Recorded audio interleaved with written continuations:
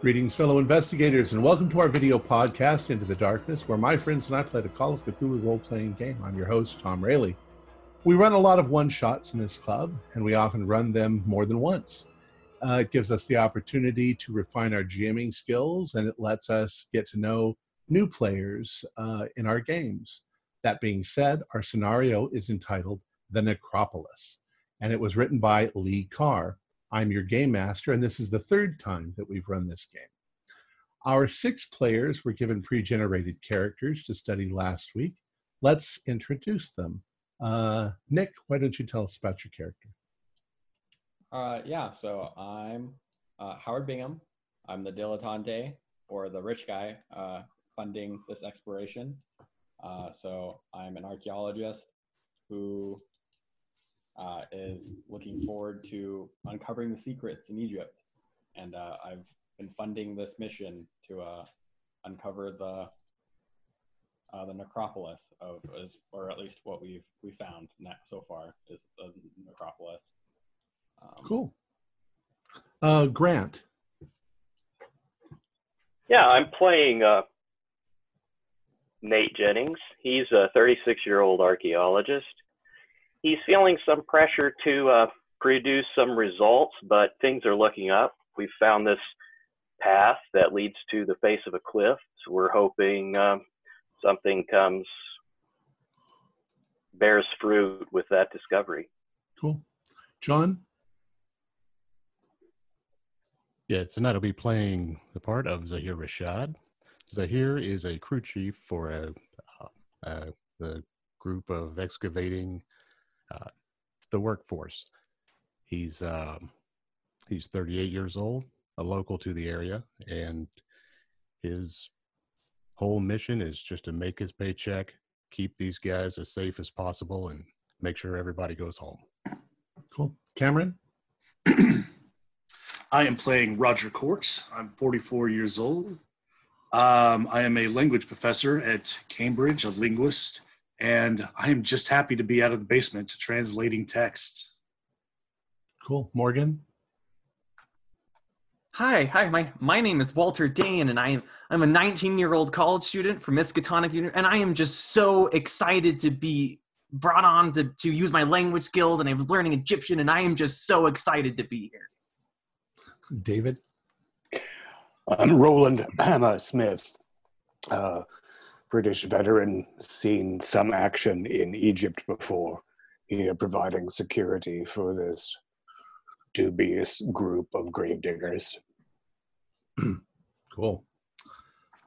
Well, it's hot as blazes in the midday sun, but let's leave the light behind and begin our journey into the darkness. It was a couple of weeks ago when Professor Roger Court received a letter from the millionaire Howard Bingham asking if he would be interested in joining his archaeological dig in Egypt. Bingham was looking for a linguist fluent in ancient Egyptian hieroglyphics. The professor was thrilled. Finally, he could work on something really worthwhile. He looked over at his protege, Walter Dane, a new student who had surprised the professor with how easily he managed to learn new languages. He had proven himself to be the perfect assistant during multilingual lectures. Walter was a 19-year-old, almost a man, who loved to travel and see new sights. He had endeared himself to Professor Court and was excited to be asked to accompany him to Egypt. Howard Bingham, despite his vast wealth, had always loved getting his hands dirty, especially when the reward was historical discovery and the fame that followed. Egypt was the land of amazing and spectacular discoveries, and he had eagerly funded a dig in the Valley of the Kings. He had hired a reputable archaeologist, Professor Nate Jennings, who had helped to identify and catalog some of the artifacts recovered from the tomb of King Tutankhamun by Howard Carter. He'd also hired an ex-soldier, Roland Hammer Smith, who looked like he could handle any problems that might come up. He would assist in much of the labor and security. He also hired a local, Zahir Shadid or Rashad? Rashad. Rashad. My name is Zahir Rashad. Zahir Rashad. Okay. He also hired a local, Zahir Rashad, as crew chief. The man seemed properly motivated to keep his workers in line. Unlike most of the other workers, Zahir wasn't superstitious and handled his workers rather well. The team, your team, worked well together. The patron, the archaeologist, the linguist and his assistant, the soldier, and the crew chief. The sun was hot, the heat oppressive, which was a bit unusual for this time of year. It was just past noon on November 21st, 1924. You've been working tirelessly with shovel, spade, and trowel in the Egyptian Valley of the Kings. Exhaustion is setting in, but your reward is at hand. You and your comrades carefully unveil the entrance of an ancient structure buried deep into a cliff face. The contracted laborers had scuttled around you like busy ants, and now at last, a doorway is uncovered. You stand proudly at the base of 13 steps, descending into an entryway covered by an enormous stone slab. The laborers have constructed a makeshift pulley system over the excavation, and as you watch, they hoist the hefty slab upwards, revealing a passageway. Stale air from the darkness invites you, with a promise of untold treasure. You excitedly rush inside. You are mere steps away from fame and fortune. The hallway is decorated with hieroglyphics and illustrations, and from where you stand, you can see something glinting gold farther down the passage. Oh my goodness! Look at all these hieroglyphs, Professor Court. We've got to document all of these. Yes, we will. What we should do is start doing rubbings on these and making note of them. Zahir, we need to get lighting equipment set up for photography. And also, I've heard that some of these tombs have been booby-trapped. So can we send a couple of young'uns in to see if there's any trapdoors? And everybody tread lightly. We don't want any kind of artifacts being damaged or any sort of damage done to anything that we might want to recover from this tomb. I understand. I will go out. Let me go speak with my people. I will get them in here. We'll get it as lit as possible. But remember, we can only do so much. Okay, but before you can leave the tomb, as you move closer, you suddenly hear a sound from outside, a sharp snapping sound. The workers are calling out an alarm, another snapping and a grinding sound, and suddenly the stone slab comes crashing to the ground, and you are trapped inside. You are plunged into darkness as the stone slab thunders into place. What in the world? Again, I've heard about these places being trapped before. Rashad, is this your crew? This is not the doing of my crew. It has to be a simple mechanical failure. It's nothing my crew did. Do we have some light down here? None whatsoever. Oh, well, I'm sorry. You're in total darkness at the moment. Well, it's a little difficult to study this in the dark. Who's got a light? I take out a match and I light it. Okay. And I'd like to start examining some of the hieroglyphs near the entrance where we came in. Well, go ahead. I've got a candle that I'm going to light with a match. I can also, Roger, do you need a candle? Might do a little bit better than than just the match. That would be excellent. Okay. Nate, you know that each of your candles will burn for about 1 hour. Okay. So if there's nothing... I'm just going to light then one candle and let Roger use that, and then hold back on 3. Okay. What are you looking at, Roger? I am going to be examining just to see if there's any mention here of maybe a mechanism that'll open this door back up. Okay. So you're looking at the door itself? The walls around it where the hieroglyphs are. Okay. As you go ahead and do a spot hidden. Okay. Let's see. 44, 45. Okay. You don't notice any mechanism, but you do notice rather unusual symbols written on the inside of the slab. Okay. Would these be normal hieroglyphs, or are these something a little bit different? It's something a little bit different, but go ahead and do an archaeology roll. Okay.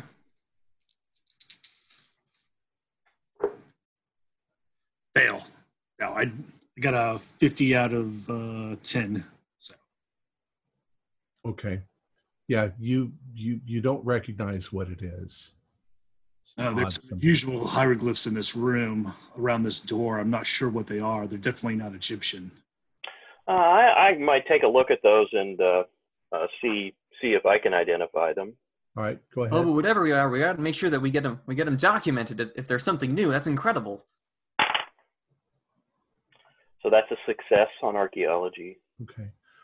What you begin to notice, it's hard to look at the whole thing with the candle, but once you've sort of scanned the door, you realize it's some sort of a prayer that's written there to as a kind of a ward against people breaking in. I walk to the door. Gentlemen, my team, outside. You have got to open this door. We have to find a way out of this. Zahir, do a listen roll.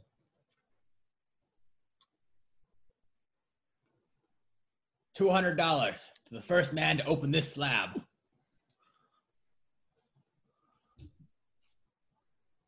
That's a fail on the listen. Okay.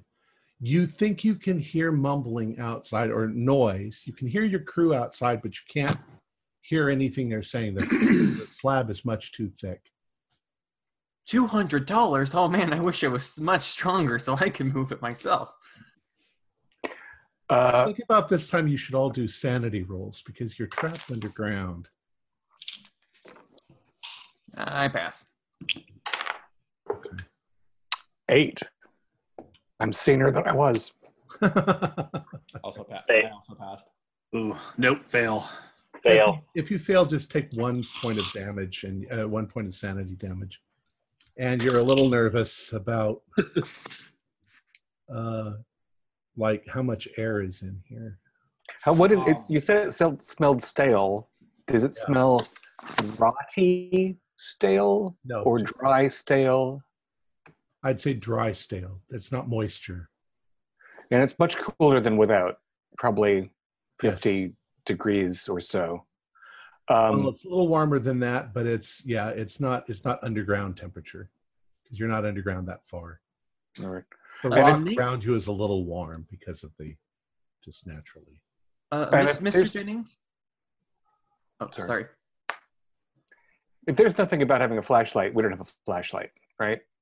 Nope. Nate knows he has candles. I don't. Okay. I'm going to move away from the door and start feeling along the wall, looking for an egress in the darkness, just sort of getting a sense of the space by touch, and away from the candle, which is just going to make me, blind. Right.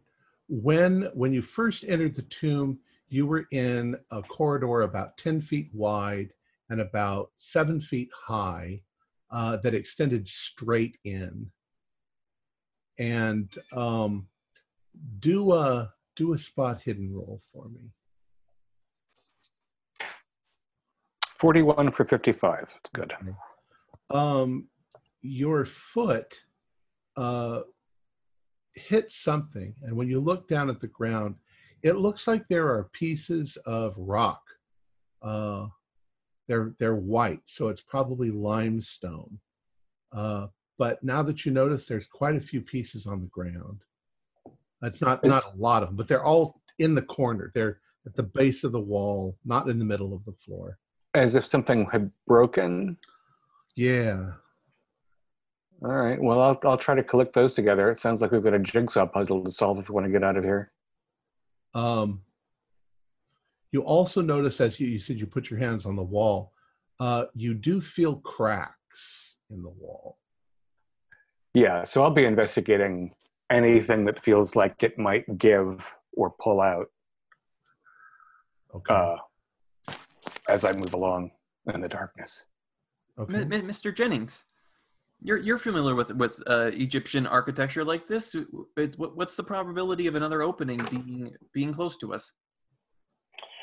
Well, that's certainly something to consider. Another thing that I'm interested in is if we look above where the slab fell from, is there any indication of why it fell?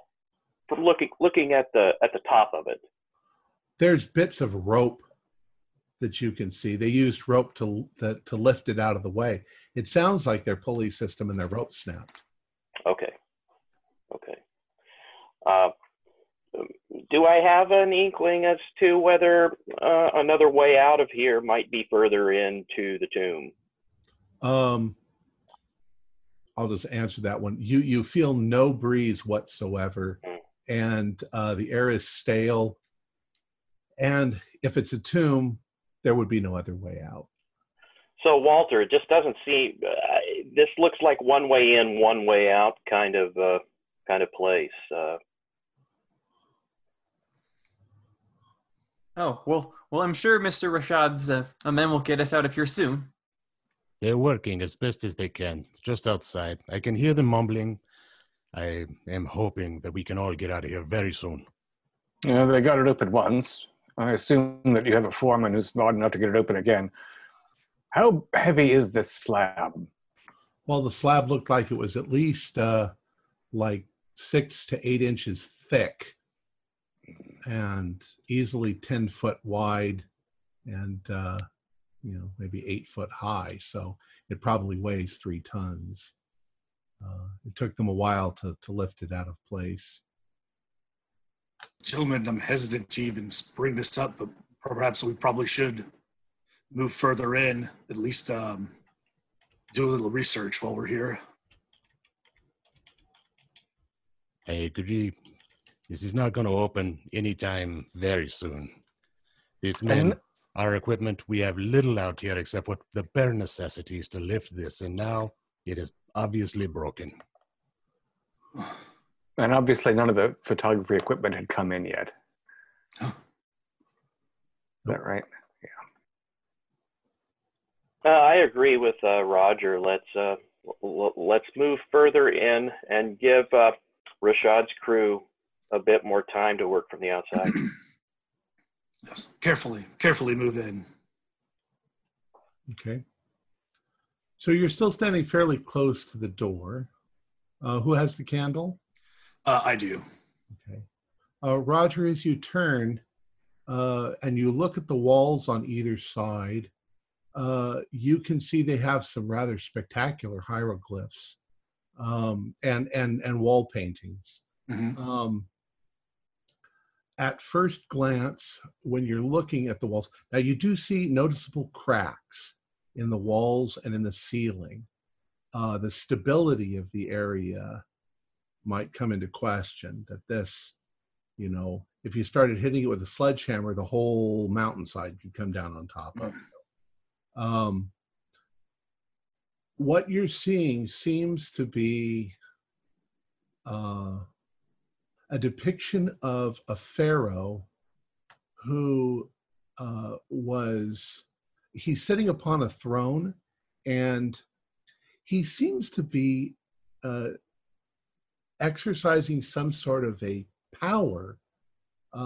It shows rays shooting out of him, destroying his enemies and things like that. And there's like I say, there's hieroglyphs all around. You want to take a shot? Yes.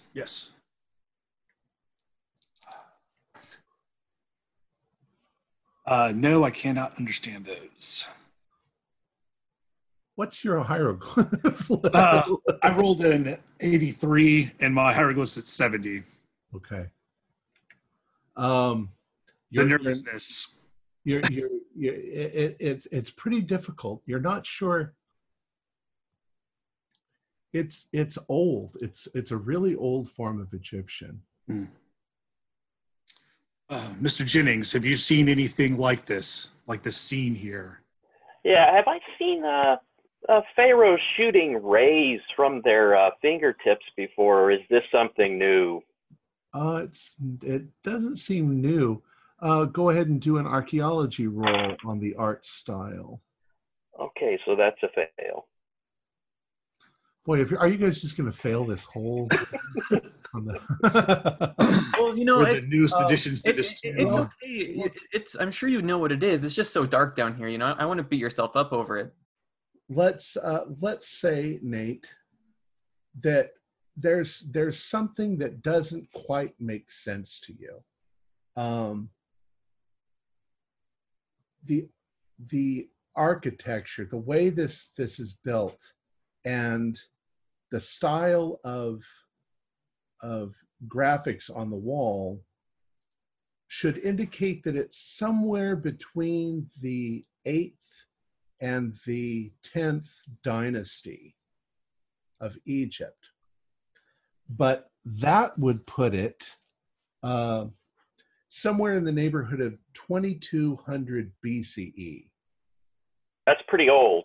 It's old because the Valley of the Kings wasn't used by the pharaohs until the 18th dynasty.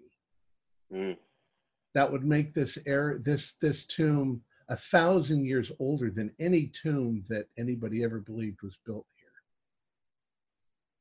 here.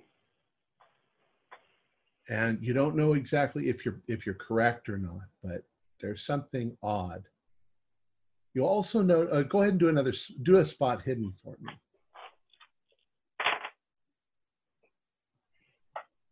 That's a fail. Okay.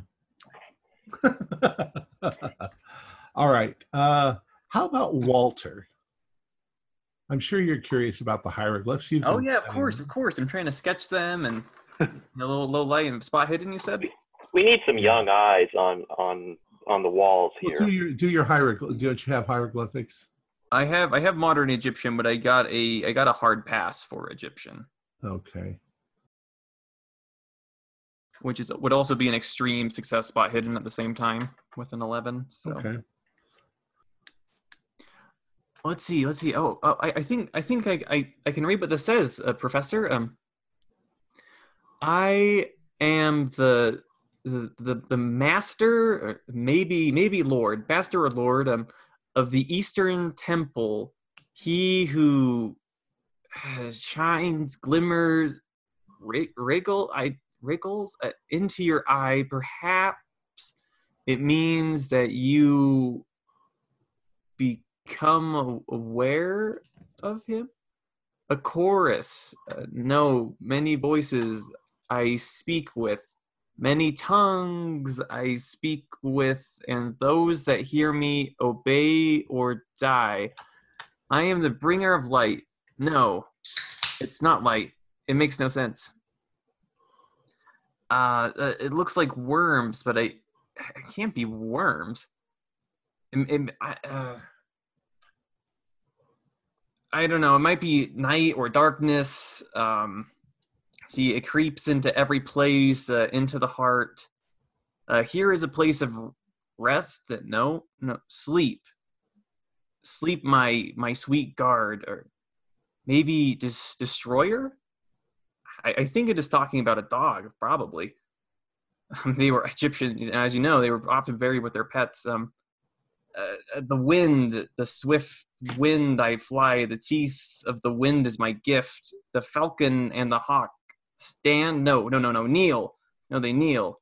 They throw down before me, powerless. the earth trembles when I pass by. My passing shall cleanse the world. Huh, this seems like I don't know, very, very old. It reminds me of a book I read, the Book of the Dead. Kind of. So it's a little different. I don't, it's like they had like a bringer of light in the Book of the Dead, and but this is like a bringer of darkness, and instead of like coming back from the dead, it's talking about the like being dead forever, like an eternal death.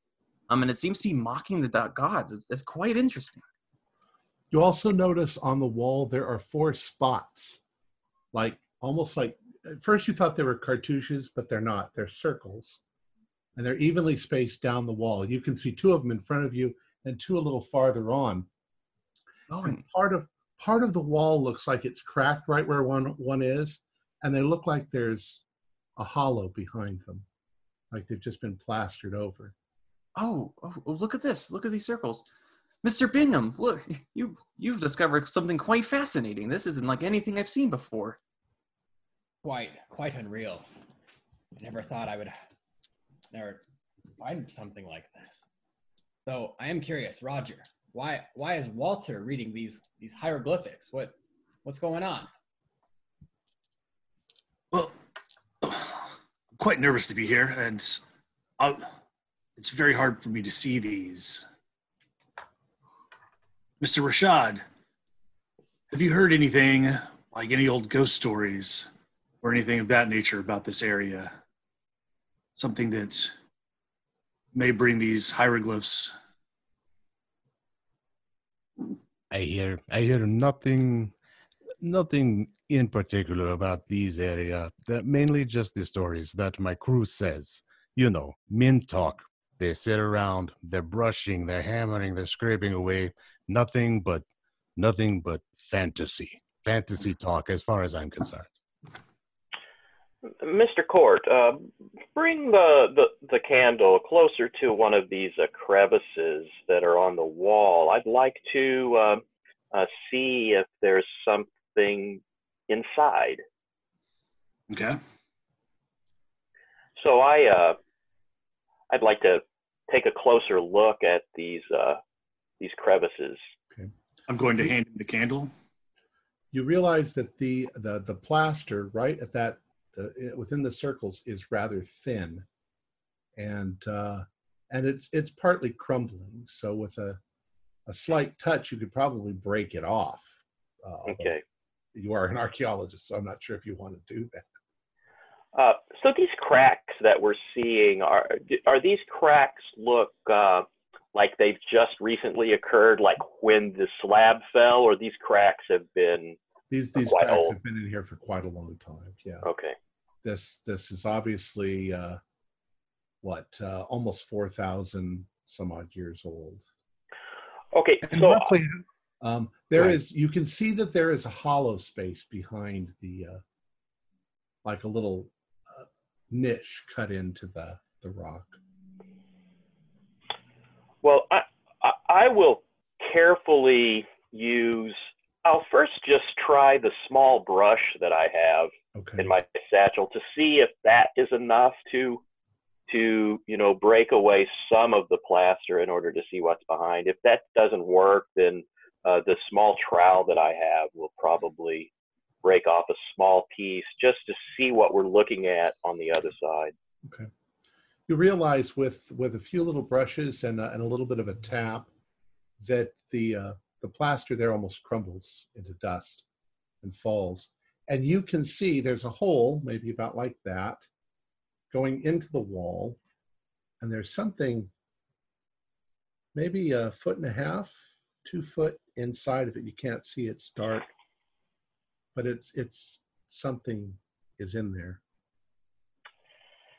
Mr. Smith, you mentioned booby traps. Do you want to take a look at this and see what you think? yeah, I'll have a look-see. And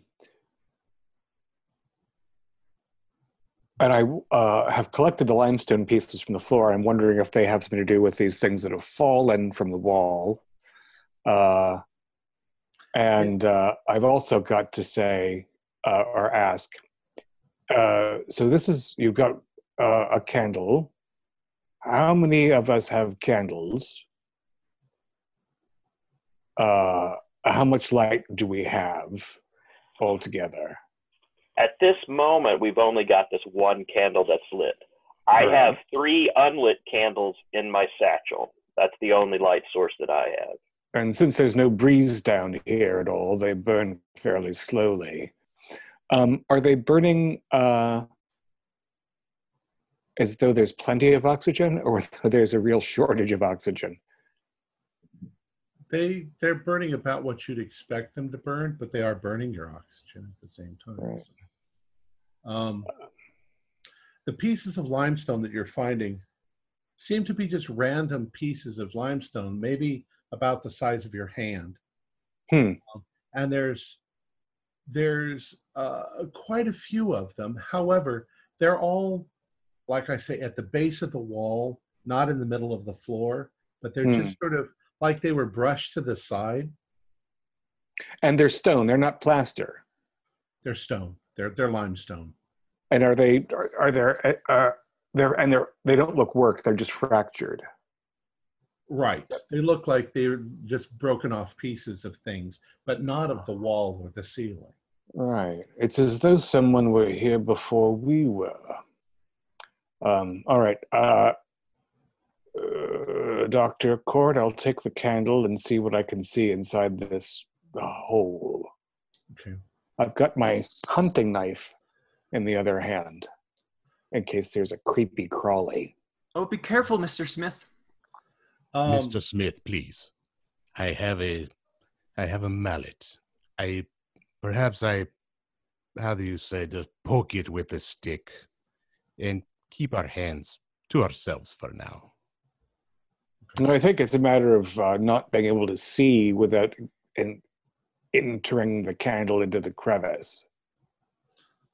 That's Right. so. If you put the candle in front of your face, it's going to be all the harder to see. I'm not going to make you do a spot hidden. When you get up close to it, you position yourself so that you can see in while you've got the candle here. It looks like there's some sort of a package inside there. It looks like it's wrapped in cloth.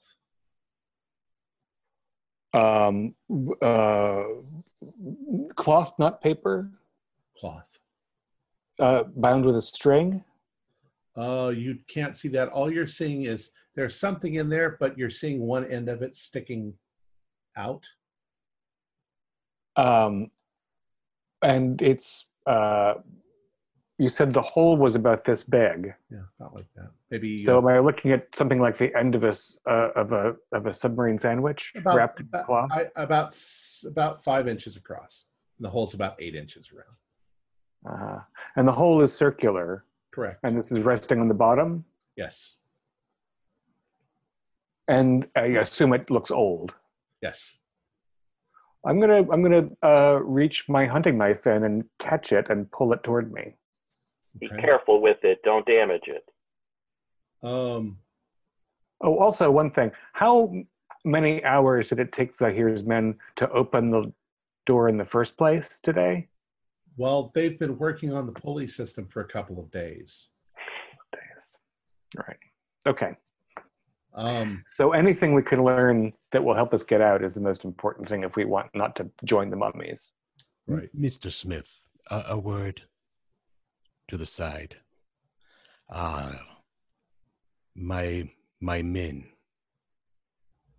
I hear them laughing on the other side of this door, and I would venture a guess that we were going to need to find another way out.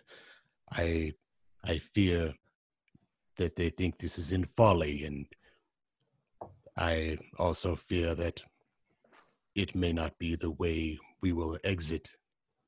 This may become our tomb if we do not find another way out.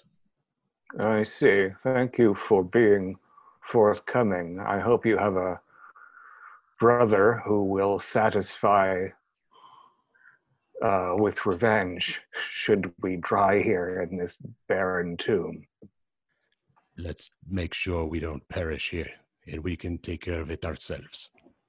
I would enjoy that. So if I give the cloth a tug with the end of my knife, does it give? Well, it definitely moves around. It's a little difficult to get a snag on it with your knife. But it seems very light. And it moves around like it looks like a package that's just been shoved in that hole. Given that you moved the package about with a knife, it seems that the hole's probably not booby-trapped. I feel comfortable enough with just reaching in and grabbing it if you want to step out of the way. You're the one who wants to preserve things, so if you're prepared to interfere with this, go right ahead. Okay. So I'll carefully reach my hand into about a foot in, you say, and just grab the box and carefully pull it out. When you put your hand in and your hand closes it, and it's kind of round, whatever it is you're grabbing, you definitely feel the texture of cloth that seems to be a little stiff, and it's something that you felt before on Egyptian mummies, and it's very light, and as you very carefully pull it out and you realize in that moment it's precious, you pull it out and you cradle it like a baby, and it is a package with a wooden head attached of the head of a dog. This is a mummified dog. And the face is beautifully painted. It still manages to be colorful after 4,000 years. Wow. Young Walter, didn't you say something about a dog was on the wall? Yes, his guard or destroyer, whatever he called it. I think we might have found him. And we have 4 of these little cubby holes, is that right? That's correct. How many animals did you read? Let's see. There was the dog, the falcon, the hawk, worm. Maybe that'd be a weird thing to mummify, though.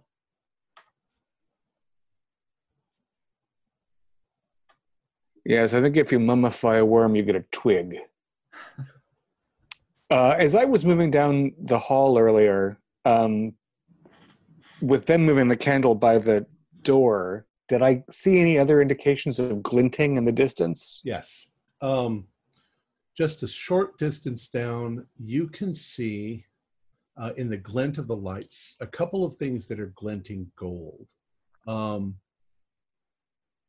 It looks like, just because it's very dark in that direction because you've only got a candlelight, that there might be something cubical sitting on the ground that's glinting, and there's something next to it, but it's all lopsided to the side, like another cube, but it's not sitting up straight. About 3 feet high. The one that's sitting down, the one that looks like a regular thing is about a foot and a half high and about 3 feet long, and they're sparkly gold. So it's not a flat surface. You're getting glints of gold from little things all over it. It's extremely odd. Well, I don't have much interest in them pulling out various mummified animals, so I'm going to head back down there and try to explore those objects. Before you go, Mr. Smith, before you go, please, let's be safe. I have rope, 20, I say, let's make it 6 meters of rope.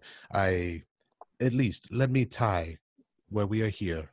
Tie the other to you, just in case something happens. We don't know if there is a giant hole between here and there. We just don't know, and we have no light. Please, for safety, tie to me. I rather wish we'd used that rope outside. in an attempt to keep the lid of this tomb propped open.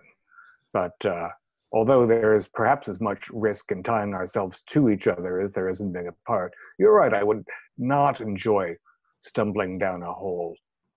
So I accept your thoughtful offer. And you'll need a light of some kind too. We could light another candle or use the one that we're using up here. Or we could just all just follow them. I mean, we would be able to hear if they opened it back up, right? I mean, light flooding in. I wouldn't be too worried about not being able to find our way back. I assure you, if I find a way out, I'll let you know.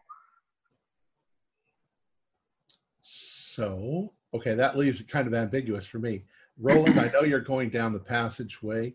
Walter, are you going to follow him? I gotta follow him. I mean, given with what we've seen so far, there's just too much to see. I don't want to miss out.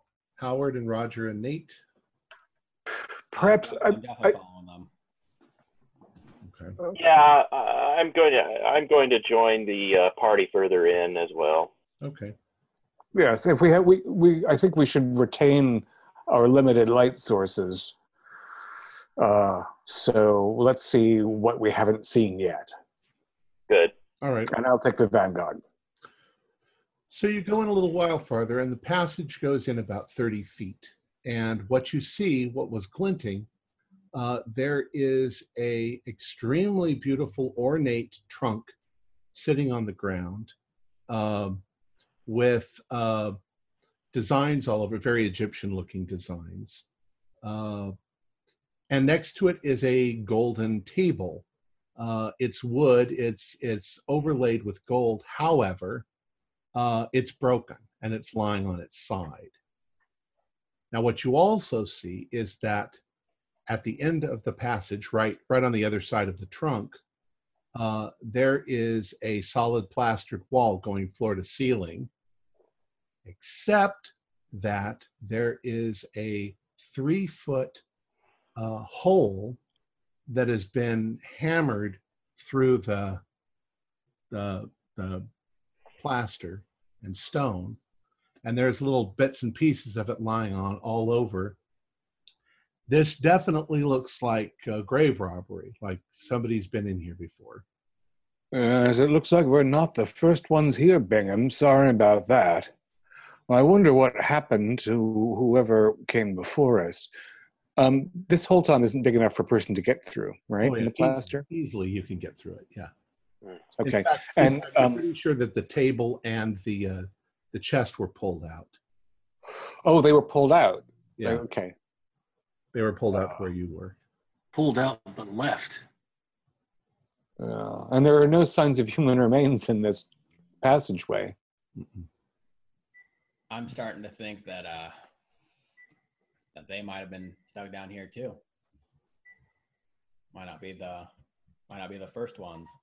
Might not be the last. We need to take a peek into that hole and see what kind of passageway is behind it. Here, I'm pretty small. I could squeeze through there.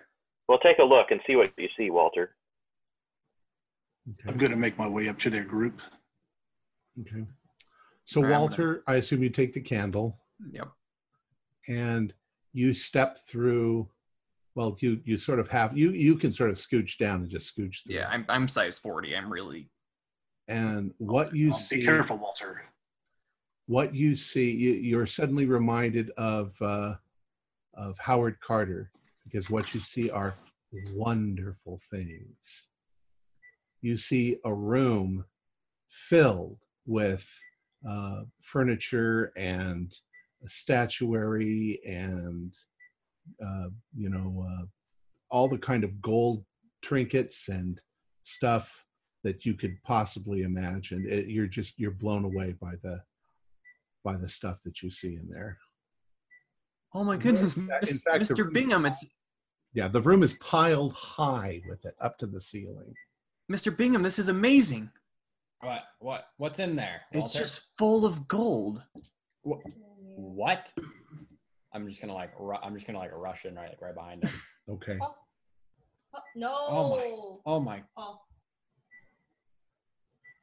And yeah, just floor to ceiling. Yeah, Like, all just- piled up against the walls are chairs and tables and stuff, all inlaid with gold and all kinds of stuff. Now, if I were, let me sort of lay this out for you. You have gone north. You've been going north up the passage. This room opens up, and when you're standing inside, there is a kind of a path through the middle of all this furniture that's piled up. There's even a boat, with all sort of ornate stuff all over it. And you can see that to your left and straight ahead, there's an archway leading into another room. And to your right and around a corner a little bit, there seems to be statuary and perhaps another archway. Though you can't see that as well because there's lots of stuff. And Walter, Howard, you do a spot hidden for me.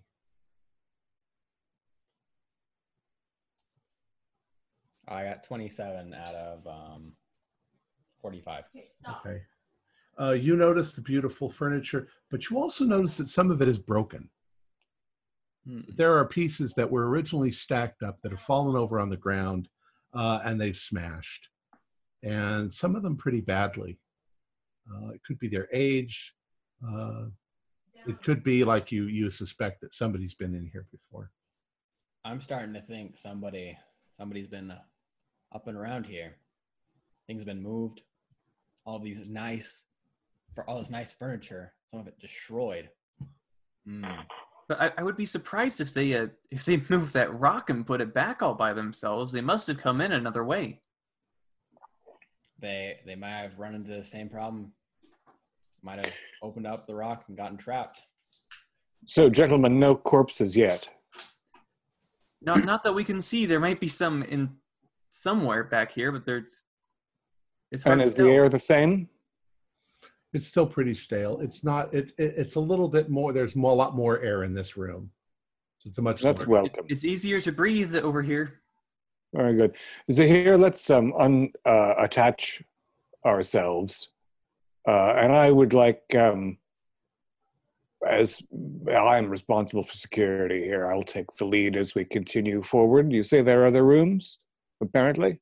Yes, I think there's two others. One's a little covered with statues, though, but I think we can move past them if we wanted to. And Tom, there's no signs of insect life or rodents or anything. It's just dry desert emptiness, right? Correct. Okay. Are there any hieroglyphs at the end of the hall where the hole through the wall is? Yeah, very similar to on the door. There are wards against breaking in. Okay. Was the plaster itself that was punctured, was that smooth and not written on? Yeah, it was mostly smooth and white. The center of that wall had some things on it, like I say, wards like were on the door. And I have yet to see any place where the limestone could have come from. Correct. I would like to point out the weird bits of limestone that have a mysterious origin to the academics. And if no one objects, I will advance us as a group through this archway to the left. Okay. Well, let's take our time. You step into the room and you see that there's lots and lots of furniture, lots of funerary stuff that you would expect in a tomb like this. To your, as I say, to your left and straight across, you can see that there's an archway going into another room. As you step in, you're looking to the right, and there is an archway with another gigantic stone slab in front of it. And on either side of the slab are what look like two statues dressed in golden armor. Or maybe they're two suits of golden armor that are on either side. But they're definitely, they've got their arms like this, and one of them has one of those Egyptian blades It's kind of crooked. And the other one has some sort of a club. So they look like guardians of some sort. And the center, the slab itself, once again, also has these markings all over it. The slab is about the same size as the big one outside. And it's stone. It's not. It's stone. It's stone. Right. Any of you fellows got any idea whose tomb this is exactly? Dr. Jennings, do an archaeology roll. Well, I sure hope it doesn't become ours. That's the pass. Okay. From the furniture and from the furnishings in here, you're definitely sure it's probably 8th dynasties, which that in It's much older than what you would expect in the Valley of the Kings. It's also a period in Egyptian history that is very, very little is known about it. There were lots of wars and lots of things that the recording of who was pharaoh and stuff like that is not very well documented. So we've made a great discovery here. The trouble is that we will not benefit from this discovery if we don't figure out a way out of this place. The passageway, are we all inside or just? Yes, you've all come inside. Okay. Let's take a look at this open archway that's on the left and see if this is going further in, or maybe we'll reveal a way out. I think that's a reasonable suggestion. Is there anything to indicate to those of you who've been inside a lot of tombs whether the previous grave robber was here 10 years ago or 1,000 years ago? There's nothing. Neither myself nor my crew would know anything of this. There's a fairly thick coating of dust on things. So, Well, hold on there, Nate. Actually, how old is this place? Well, if it's 8th dynasty, then we're probably talking like 2000 BC to 2200 BC. Is that's so quite old? It's almost 4,000 years. Yes, sir, Mr. Bingham. This is quite a discovery. there were 30 dynasties in Egypt, and this is the 8th one. Are there any inscriptions on the statues besides the wards that we saw earlier? Do you want to go over to the statues? Yes. Okay. So yeah, this tomb, this slab, it's up a couple little steps. So when you go over to, and the statues are on either side, go ahead and do a spot hidden for me.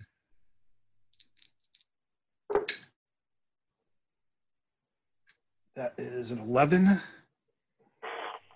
So it's a hard success.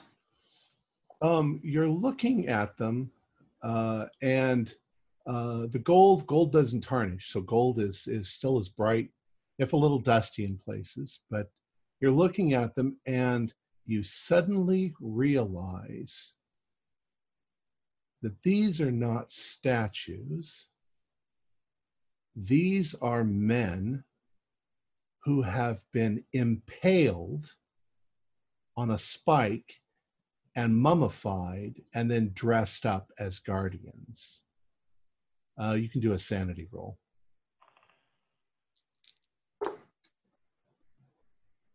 And I fell. Since we have one light source, does that mean we're all sort of? Yeah, or you're standing back in the dark a little bit. There's not a lot of room for you to walk around. There's so much furniture in here. Go ahead and do a 1d4.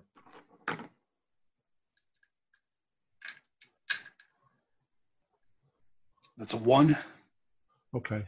So you Roger. gasp and back away. Roger, what is it? These these are not statues at all. These appear to have been men that have been impaled and dressed and stood here. I have no idea how long they've been here. This is beginning to get quite bizarre. Are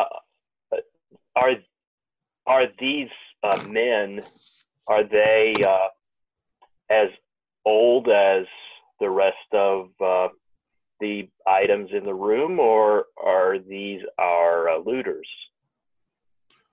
All you could probably tell is from the design of the armor, which would be 8th dynasty.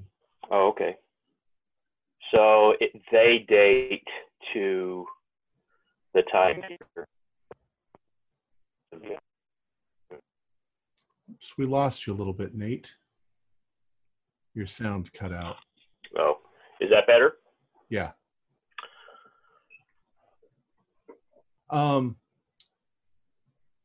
So that's what do you guys want to do next? Maybe everybody else should do a sanity roll. Won't be as harsh because Roger. I failed. Fail. I pass again. I failed this one. If you pass, take 1 point of damage. If you fail, do a 1d4 and then cut it in half. I still took 2. Now, if the bodies inside the armor that I'm inspecting, if they were impaled 4,000 years ago, they're going to be brittle skeletons. If they were mummified 4,000 years ago, they'll be mummies. And if they're newer, but were dressed in the armor, then they might be desiccated and with some skin and hair. What kind of condition are we talking about? You want to examine them close up? Yeah. Go ahead and do a spot hidden. 29 is good. Okay. For 55, not quite a hard. Well, with your exploration, you can see that they are extremely desiccated. You do find bits of hair and fingernails, but you're actually not sure whether that's possible. I mean, you heard somewhere, like King Tut, that there was hair. So I'm not sure about your hypothesis. Right. Well, and if they weren't, and they're not mummified, there's no sign that they were intentionally coated with preservatives or anything. It looks like they were wrapped in cloth like mummies. Oh, okay. You can definitely see that they were impaled first. And that's obvious because of the puncture that is vertical or horizontal, or or is there still something through them? They're punctured up through. Yeah, there's a spike going up through them, and it looks like that they were put on the spike and then they were wrapped up, because the wrapping goes around the spike. The spike doesn't go through the wrapping. So they were either dead before they were mummified, or they were they were put on the spike first and then wrapped up. That's the sanity loss. But it's not, there's no indication that these are only 100 years old. These could be 4,000 years old. They look like they could be 4,000. As far as I know, except for the skin. Parts of them have crumbled into powder, yeah. And the armor they were dressed with then, does it encase them, or is it sort of a covering? It's sort of a covering. It's as if it's actual armor that's been placed on. It's show armor. Nobody would fight in this because it's all gold. Right. But well, as we said, Ben, we've got a fortune here if we get out. My preference, gentlemen, is to go through the door that is open and not the door that is closed and guarded by these rather gruesome figures. And I'm going to have to agree. Okay. Yes. It is time we move from this room. We have to find a way out. So as you move over to the other archway, you can see that there are hieroglyphs around the arch that would seem to indicate that what you're going into is a religious antechamber, perhaps a place where they would have prepared the body, or where they might have said prayers. And as you step into it, it's got considerably less furniture in it, but you're confronted by a number of very interesting things. On one wall, the wall to your right, your left, there are little niches all over in the wall, hundreds of them. And it looks like you're taking this all in at once, but it looks like there are little places where they were burning incense. So each one of them has a little bit of ashes and a little bit of something that looks like it was incense. On the far wall, dead ahead of you, there is a large mural, which we will get to in a moment. And to your right, facing in the same direction as the tomb in the room that you're in, there is something incredibly unusual. There is a shrine table, and sitting on the shrine table is a 3-foot high solid gold ankh, but it's upside down. And when you look at it, it's like it's composed of little tiny tentacles. And all around it, what the hell? Sorry, my Norton just suddenly decided to run. And let me write that down. What time is it? 7 o'clock.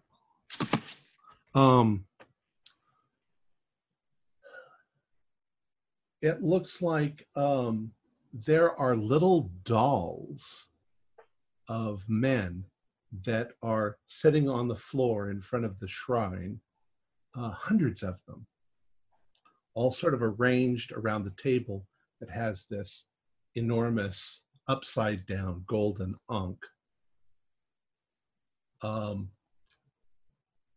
I'd like you to all do a spot hidden and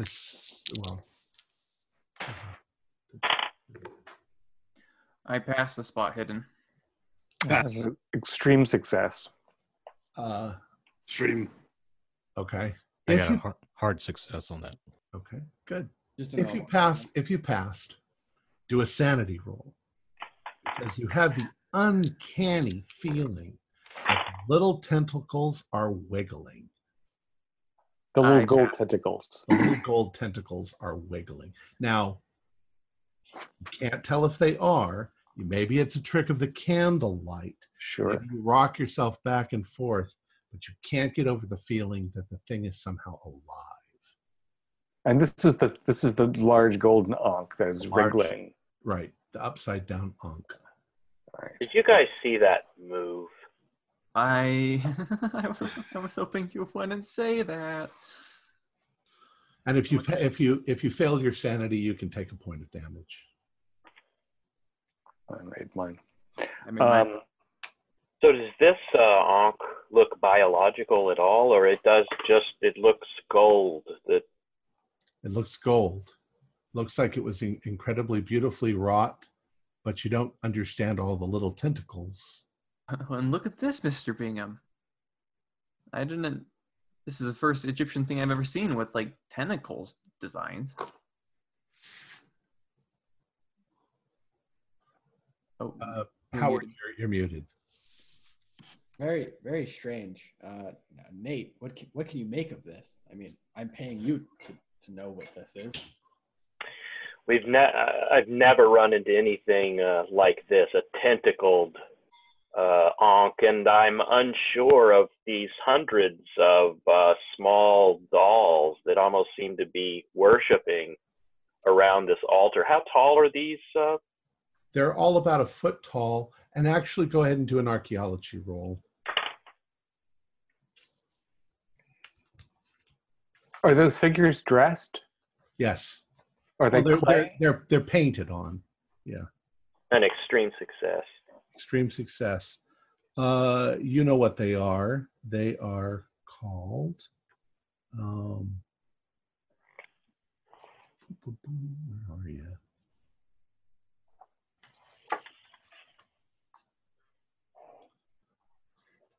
Oh, and I'm missing one of the most important things, but I'll get to that in a second. I can't find the word, but they're something that they do put into Egyptian tombs. They are supposedly they become slaves in the afterlife to serve the dead person. What can you make of this?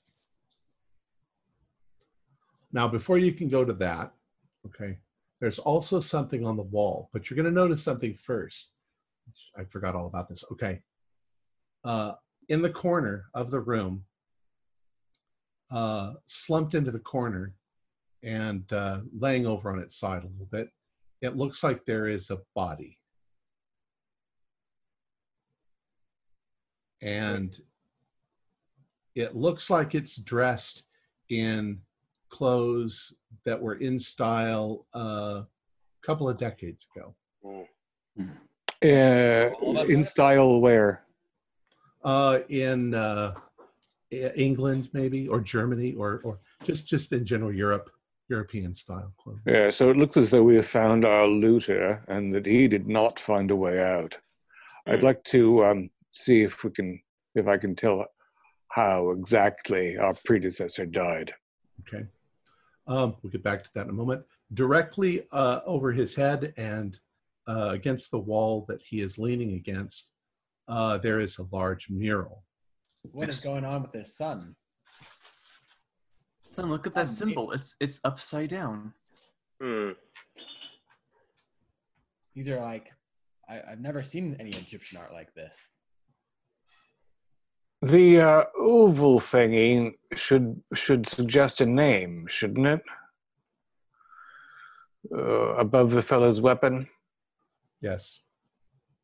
What do you guys make of these hieroglyphics, the linguists among us? All right. Roll for it. Yeah. That's a fail for me.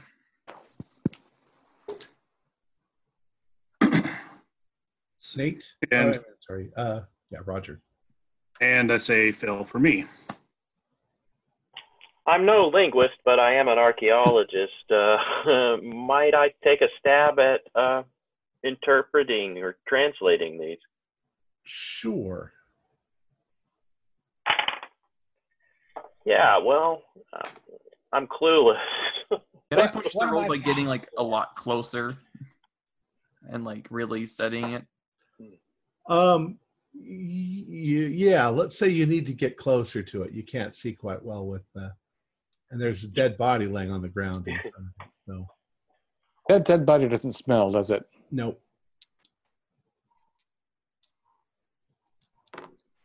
Yeah, nope, still failed. Uh-oh. Well, let's just give it to Roger because he is it'll take you a little bit to translate. Okay. So what we'll do is yeah, go ahead, let's go ahead and do it. You're looking at it and this is the translation. Go ahead and read that for us if you can. Okay. I am the eye that sees past the present, and darkness has revealed to me the truth of things hidden. I stand at a great height and look down upon all. Let the gods look upon me and tremble, for they are like fodder beneath my feet. Time is meaningless. I wait. I am patient. For all these things will pass away, only I will remain. I walk the land pure and serene, and the darkness follows me. All is ready, all is prepared. Let him who waits with me sleep until I come. The trial is past. Let him be tied to the earth, though ages upon ages passed, through his faithful beating heart, strong of body, awaiting the return of his master. And the name appears to be Nefrinka. Oh, Professor Core, you were just... I knew it was just a light earlier. Look at you, you're a master. Nate got a hard success on his archaeology roll. Okay. The name rings a bell. Uh-huh. But it's something out of apocryphal literature. It's stuff that's spoken of, and people who talk about it tend to get labeled as a crank. But supposedly somewhere between the 8th and 10th dynasty, there was an Egyptian pharaoh named Neferin-Ka, who was so reviled and despised by the people that his almost all records of him were completely destroyed afterwards. It said that he worshipped darkness, and that he ended up murdering thousands of his own people as sacrifices to the gods that he worshipped.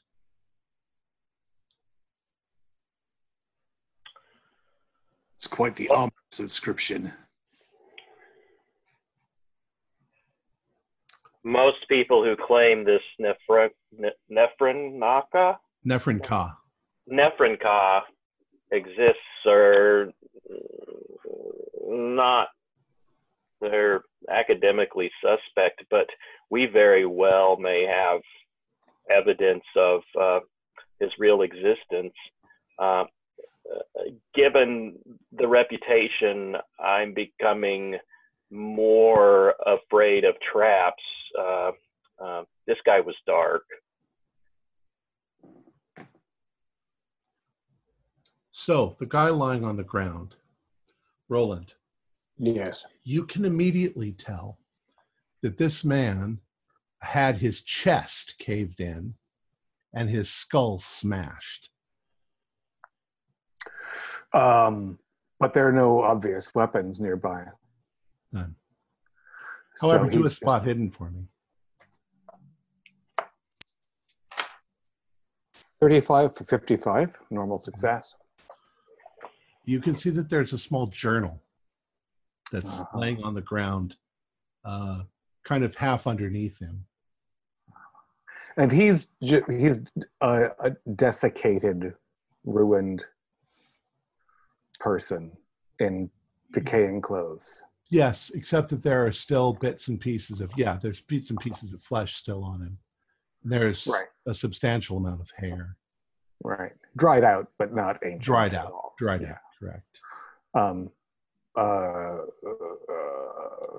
Professor, I need light over here. We've got some documentation. Hopefully this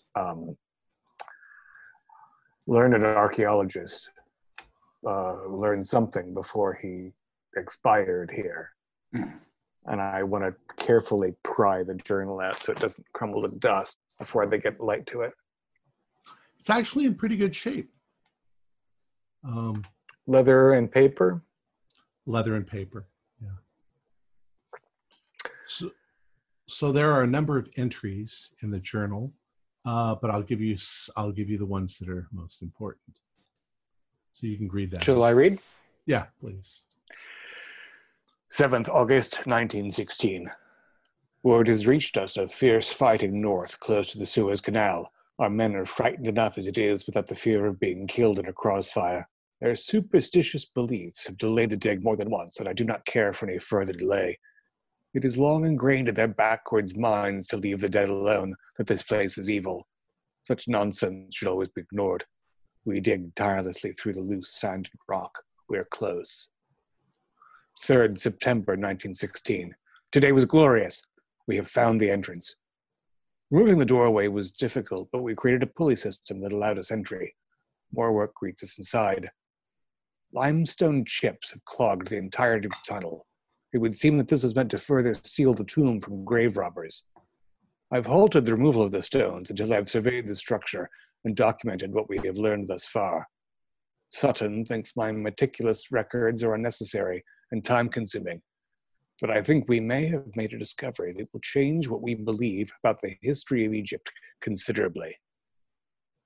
1st December 1916. Finally, the tunnel is now clear. Some of the workers have taken a great interest in the damaged hieroglyphs in the passageway. They're acting fearful. From the style and placement of the artwork, I might guess 7th or 8th dynasty. Certainly older than any previous tomb in the Valley of the Kings, maybe by 1,000 years. Today, we remove the last of the stone chips and explore. The stonework looks unstable. It may be too risky to use the explosives. 2nd December 1916. We may have underestimated the local superstitious population. We seem to be on the receiving end of animosity from the locals. Our crew chief, Mustafa, says that many on his crew want to quit. Others want us to rebury the tomb and forget that it exists. Sutton is having none of it. He has posted guards at the tomb entrance who are not afraid of ghosts and ghoulies, but would much rather make a little cash. Well, there will be plenty of cash to go around if that tomb is filled with gold and precious jewels, as I suspect it may be. 3rd December, 1916. It's very early in the morning. I have secreted myself within the tomb. Sutton is dead. The local laborers attacked us in the night and broke his neck when he refused to comply with their wishes to reseal the tomb. I suspect that they will bury the tomb when the sun rises. They are afraid to approach it at night. I'll gather some of the jewelry and then make my escape. It is the ignorant fools of the world that ruin everything, but I know its location. Even if they bury it and remove all trace of its being here, I will find it again. I will return with a better crew, one not so superstitious. This place will not be my tomb. I can hear noises. They may have followed me somehow. Please, God, don't let them find me or all is lost. Wait, there is something in here with me.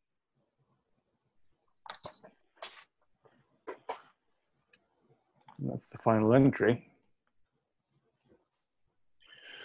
Have you fellows heard of this Sutton before? I have not. And it sounds as though maybe we should not be in here either. I suspect that much is clear. The deceased suspected that there was something inside the tomb with him, so I suspect that we have to look for the corpse of his assailant, probably one of the workers that got in after him. So the stone slab through which we entered the tomb, it was something that was not opened some 10 years ago, correct? I mean, we had to dig to it and so forth. Yes, but the journal says that they buried it, or he feared they would bury it with more sand and stone. I'm wondering if we need to go up vertically. It's a hillside. There's, some of it's cracked, but we might be safer if Mr. Rashad's team is not as trustworthy as he assumed, looking for a way out that isn't the door. Nate, do these places usually have more than one entrance? Well, I'm thinking that this team that entered in some 10 years ago, 1916, did not enter through the same doorway that we did. Why do you make that assumption? Well, it is an assumption. Did we have evidence at the door that it had been opened before, Tom? It didn't look like it, but then again, it was buried. Okay. There were limestone chips in the hallway, which he talks about as well. Mm-hmm. They've removed most of them. Mm. Zahir, do a spot hidden.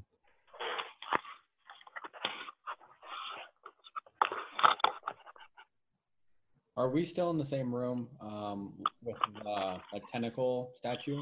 Yes. Can I roll an occult to see if it is similar to any known religions? Sure. Extreme success on the spot hidden. Okay. You notice that the body is leaning against something between his back and the wall. Looks like a bag. I walk to the body, give it a little nudge to free up the bag. Okay. When you give it a little nudge, his body sort of crumples over to the side. There's definitely like a duffel that he's got there, and it looks like it's packed full of stuff. I open the duffel. Okay. It seems to be packed full of jewelry and gold and things that he found in the tomb. There's enough there that you could live the rest of your life off of the stuff in there. But you also notice that there's a couple of other things in there. There is, it looks like there's a trowel. It looks like there's a flask. It looks like there is a passport. And it looks like there's a couple of sticks of dynamite.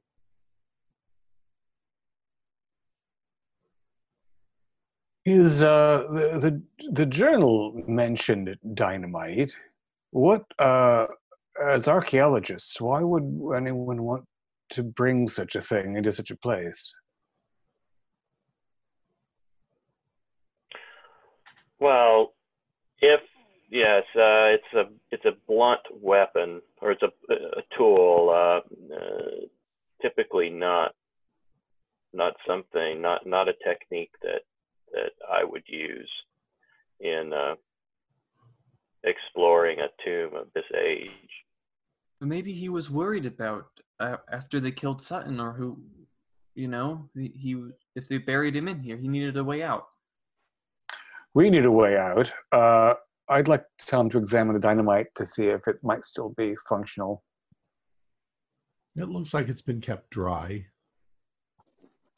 So here, given the size and weight of the slabs, do I think that it's possible to at least rupture one of them? We have two slabs, right? The one between the two statues and the one that we came in through. Right. The one that's going into the tomb, you're on the outside. The big stone slab would be leaning against the wall. Okay. The one that you came through is on the outside. So if you were to figure out how to carefully place that dynamite, you could blow the stone out straight. The stone would probably just fall over. Right. So gentlemen, we may not find ourselves trapped here for eternity, given the preparations that this greedy soul left. But it'll take some preparation, I think, to So get us here you out. said something a moment ago, but you were muted. Yes, I fear if we use the dynamite, the cracks will only get bigger. The whole place could collapse upon us. We never, ever leave here. So let us think very carefully about using the dynamite. Yes, let us think as long as we have enough oxygen to do so. But I think preparations should be made just the same. As in the case of an earthquake, we can hide in archways while we set off an explosive. But I would rather die suddenly from a falling rock than slowly through starvation, dehydration, suffocation. I'd like you to all do a listen roll.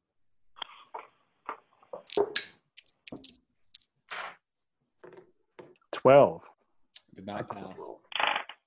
No, to make a note, I did pass the occult roll. Okay. You know that it's a religious symbol, normally in Egyptian meaning life, except in this case it's upside down, which does that mean death, anti-life? I got an 03 on the listen. Okay. I got no 2. I failed. A way to show me up. I thought I was cool. Way to only get great rolls when it's not about Egyptology, hieroglyphics, or archaeology. Those of you who passed, you just suddenly freeze in your tracks, whatever you're doing. And you stop and you think you hear something. And it might maybe be echoes from the work team if they're trying to get the door open. But it sounds like scraping. And all of a sudden, you hear a crash. And you all jump when you hear the noise. It still sounds distant, though. It's not like it was in the other room. And when you say crash, it sounds like something stony breaks. Yeah, it sounds almost like a collapse of some sort, but you're not sure where. Was that the entryway? Did anyone sound like stone? It could have been back at the entryway. Maybe Rashad's crew has busted through. Oh, hopefully they have. Yeah, well, so let's get out of here. I think we should definitely investigate this crash. Yes. Let's Get make out our of way back. Get out of this creepy room. I'm pretty weirded out by the tentacled Ankh. I keep glancing back at it to see to confirm that it was actually moving or whether it was just a trick of my eyes.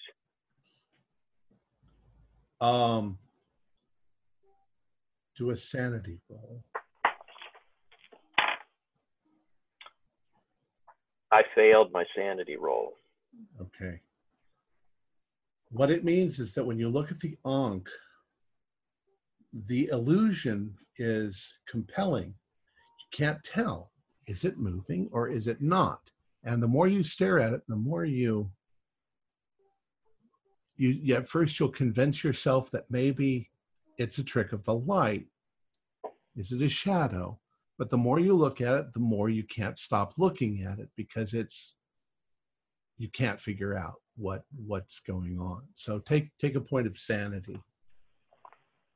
The figurines that are facing that Ankh, that Yes. Ankh, they're clay? Yes, they look like they're ceramic. And they're a foot tall and they're painted. Correct. They're painted with clothing. They don't have actual clothing. Were there any hieroglyphics or more of the same words that we saw earlier on the altar or near the Ankh? No, nothing like that in here. Well, should we go see if they opened up the entrance? Yeah. Yes. I think we should. Let us go back to the entrance.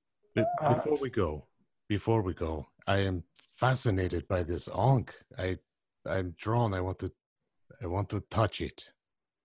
We will have plenty of time to look at the Ankh once we've checked.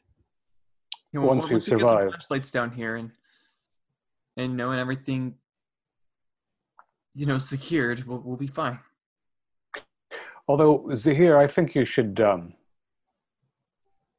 feel welcome to knock the damned thing on its side as we leave. I want to get the dynamite to the entrance and see if we can actually guarantee that we won't die in here. I would actually like to set this Ankh to where it is standing correctly and not upside down. Okay.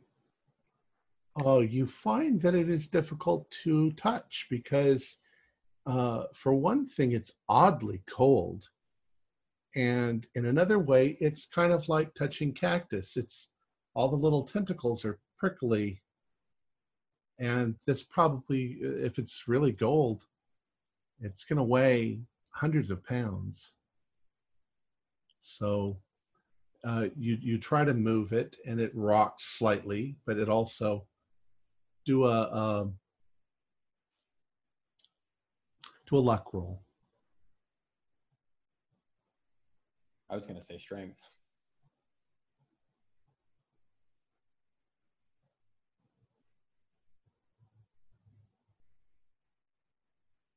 failed.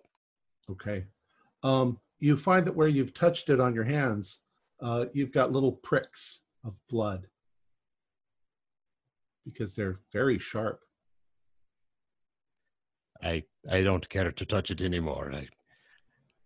I go back to the bag, to the duffel. I remove the trowel. I take it with me, and I follow the group. Okay. I need a marching order. You are all in that little room, but only one of you can go out at a time, and you're following the path towards the way out. Well, I'm the smallest. I could get through the hole the fastest, I think. Well, I was saying that we should go back to check first, so I assume Howard would be up front. Okay. So in the back initially. So Howard, Walter, how about the rest of you? Hold behind Walter. Okay. I'm probably Rashad was in the back. He was touching the Ankh. I was very curious about how that went, so I'm probably just right in front of Rashad. Okay. So that'll sandwich me. Howard, Walter, Roger, Roland, Nate, and Rashad. I'm going to sheathe my hunting knife and take out my gun. So let's do for Bingham and for Walter and for Roger, do spot hidden. And who has the candle? Success. Do we have 2 candles going now? I rolled a hard success. I believe we still have only one candle, and I would expect that it would be with number 2, or me. so that number 1 would be able to see a little bit. Okay. And then the people following. So I got a 96. I'm a little too and a revolver. I had a 96. I'm a little too fixated on holding the candle steady. So Howard, you are making your way around the furniture and heading towards the hallway, and you towards the hole, the little 3-foot hole, and you passed your spot hidden. You suddenly come to a halt, and Walter, you bump into him in the process, and Roger, you also got a really good roll. You both, your attention is suddenly pulled over towards the tomb door, and it's moving. Why did you stop? Nice. What is going on with the door? Do you see this, Walter? Well, you can all hear it now too. It's stone scraping on stone.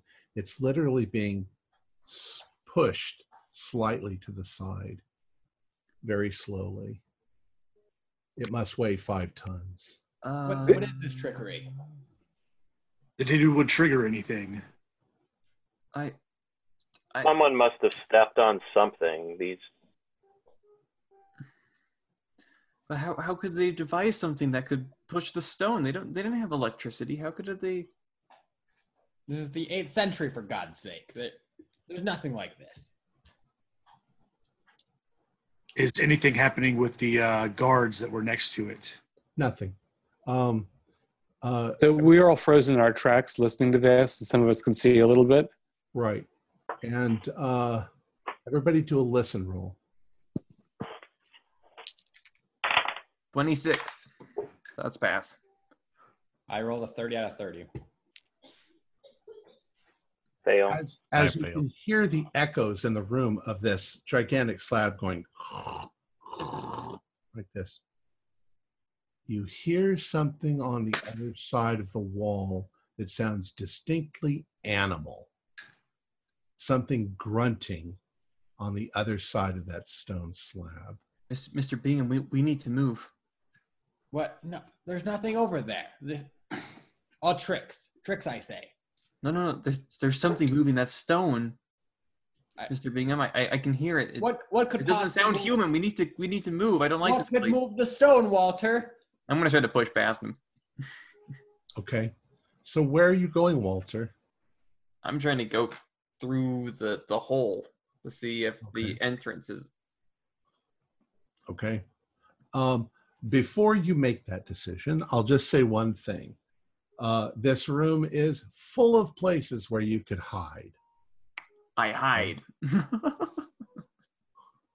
Or you could get out of the room. I am. Well, yeah, I am close. I am going to. Yeah, I'm just going to try to go. All right. Follow the light source. I have light source behind Walter. Yeah, as I guess since he has the light, I just kind of like shake my head and there's nothing back there. It's fine, and then I just follow him through the hole. Okay. So for the So rest we're of in pitch blackness without blackness, right?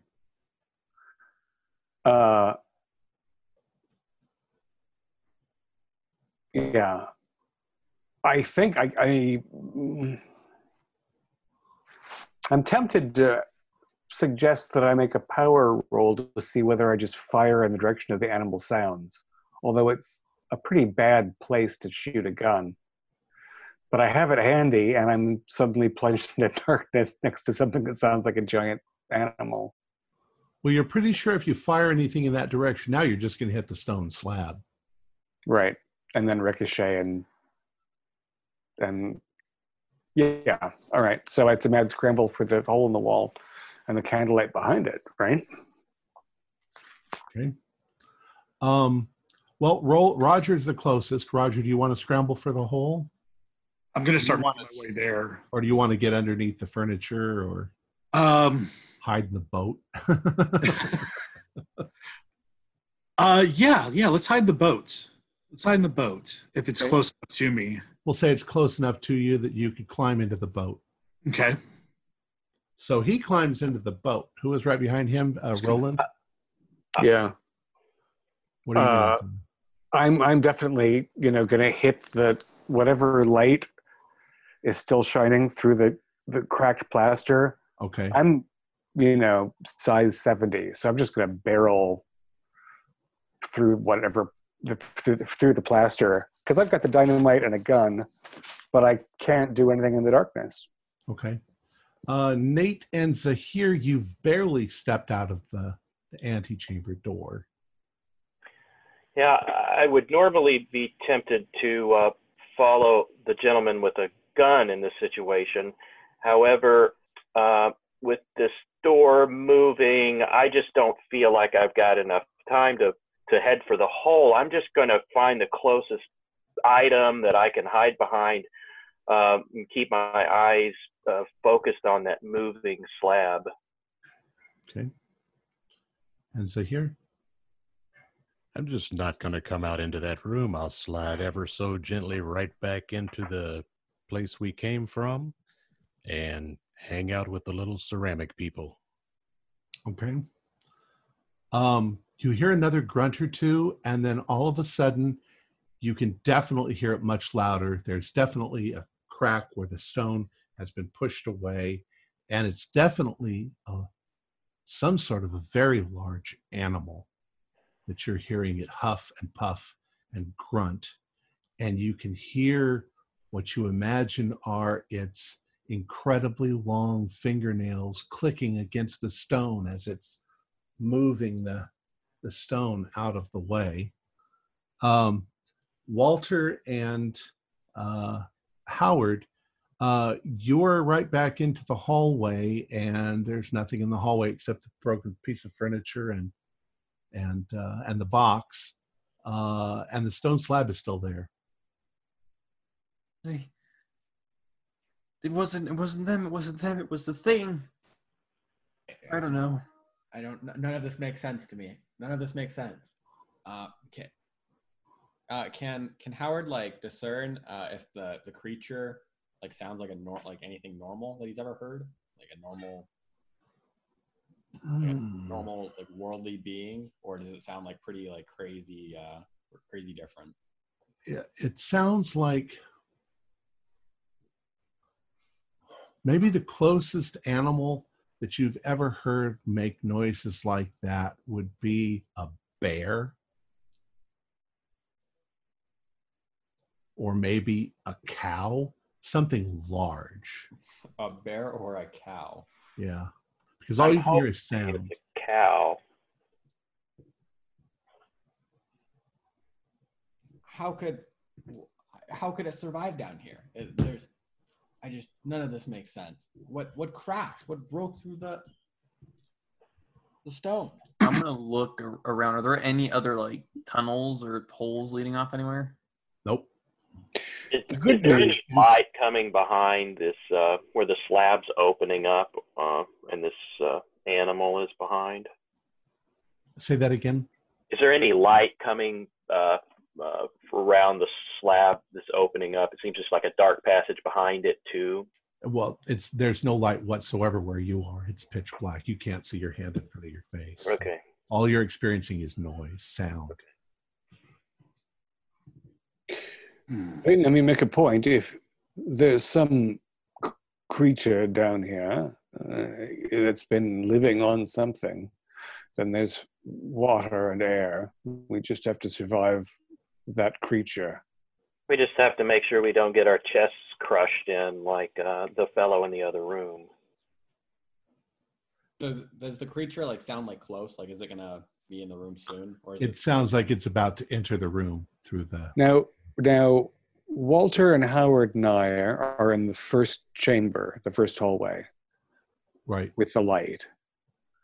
Whereas Zahir is in the tomb of the evil Ankh, and Roger and Nate presumably can't really hear us in the first chamber where they're hiding from the beastie.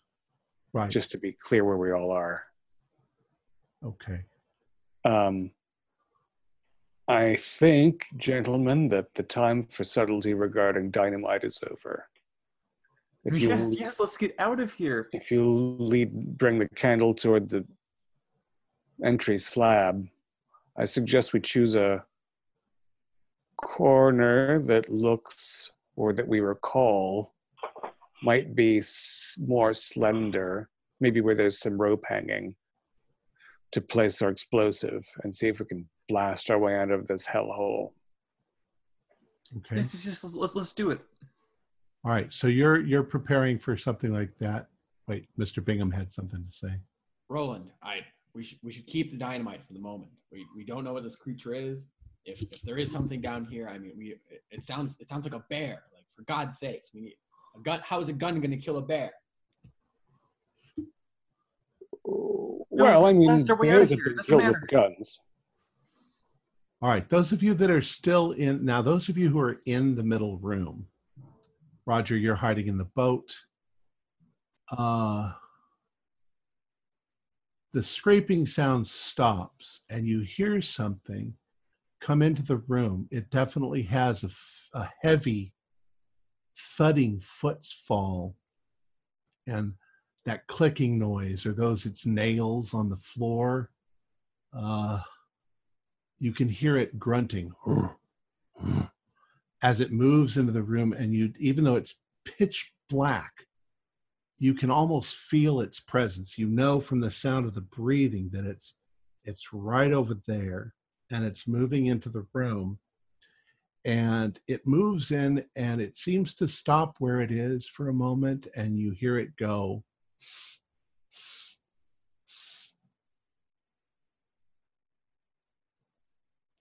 So you hear it sniffing the air. I'm going to start feeling around in the boat to if there's any sort of like oar or anything I could possibly hold on to as maybe a weapon. There are in fact 2 oars in the boat lying down, and they're heavy, like they're probably coated in gold. Zahir and Nate, you also can hear this thing. It's loud. It's a big animal. I'm holding my breath and hiding to the best of my ability without moving a muscle. Okay. I'm going over to the hunched over dead body, and I'm going to basically use that as a human shield and hide under the dead body. Okay. Zahir, you've heard a noise like this before. It sounds like an alligator, or rather a crocodile. It's got that low grunting, almost purring sound that big giant crocodiles make. Only it's not close to the ground. It seems to be up higher. And you're hearing it around the corner from the other room. But you know what's sort of making that noise, you think. All right, let's go back to Howard and Walter and Roland in the hallway. We have to blow the door. We gotta get out of here. I am desperate to see. Go ahead. Roland, you will keep the dynamite. I have tried not to interfere, tried not to tell you how to do your job, but this is something I cannot let you do. Oh, are you guys talking out loud? we're like whispering, like, Roland, no. You prefer to stay trapped inside this tomb with something than to open the door to the outside world. What if it doesn't work? We have so learned about Mr. Bingham. I'm trying to figure out what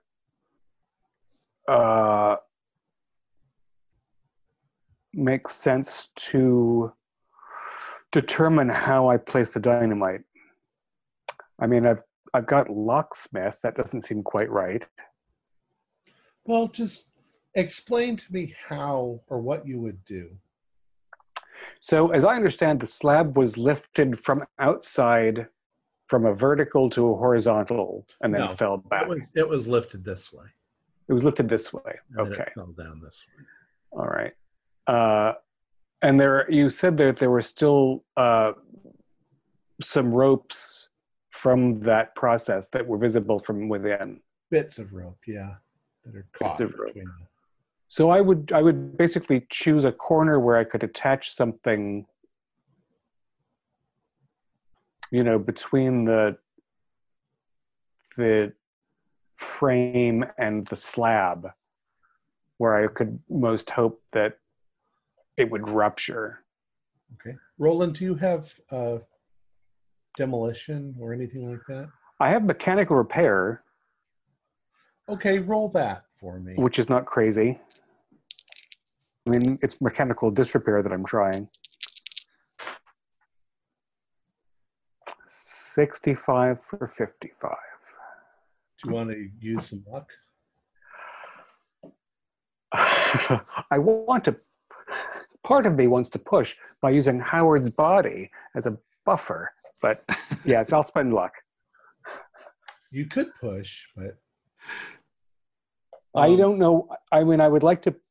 I don't know how I would push that. You know what? Don't use luck, because you kind of said it. Ideally, you need something to direct the blast. Right. If you just put dynamite against the wall and it went off, most of the blast would just come into the room. Right. So, yeah, kill Howard and put him up against them. Whoa. Calm down. I'm not sure he would actually block that much. A frail little human body compared to a multi-ton slab. Any of the artifacts? I mean, there's a broken table and there's a trunk, both inlaid with gold, so they're probably pretty heavy. Really heavy. They're also right next to the hole. Yeah, they are, next to the monster.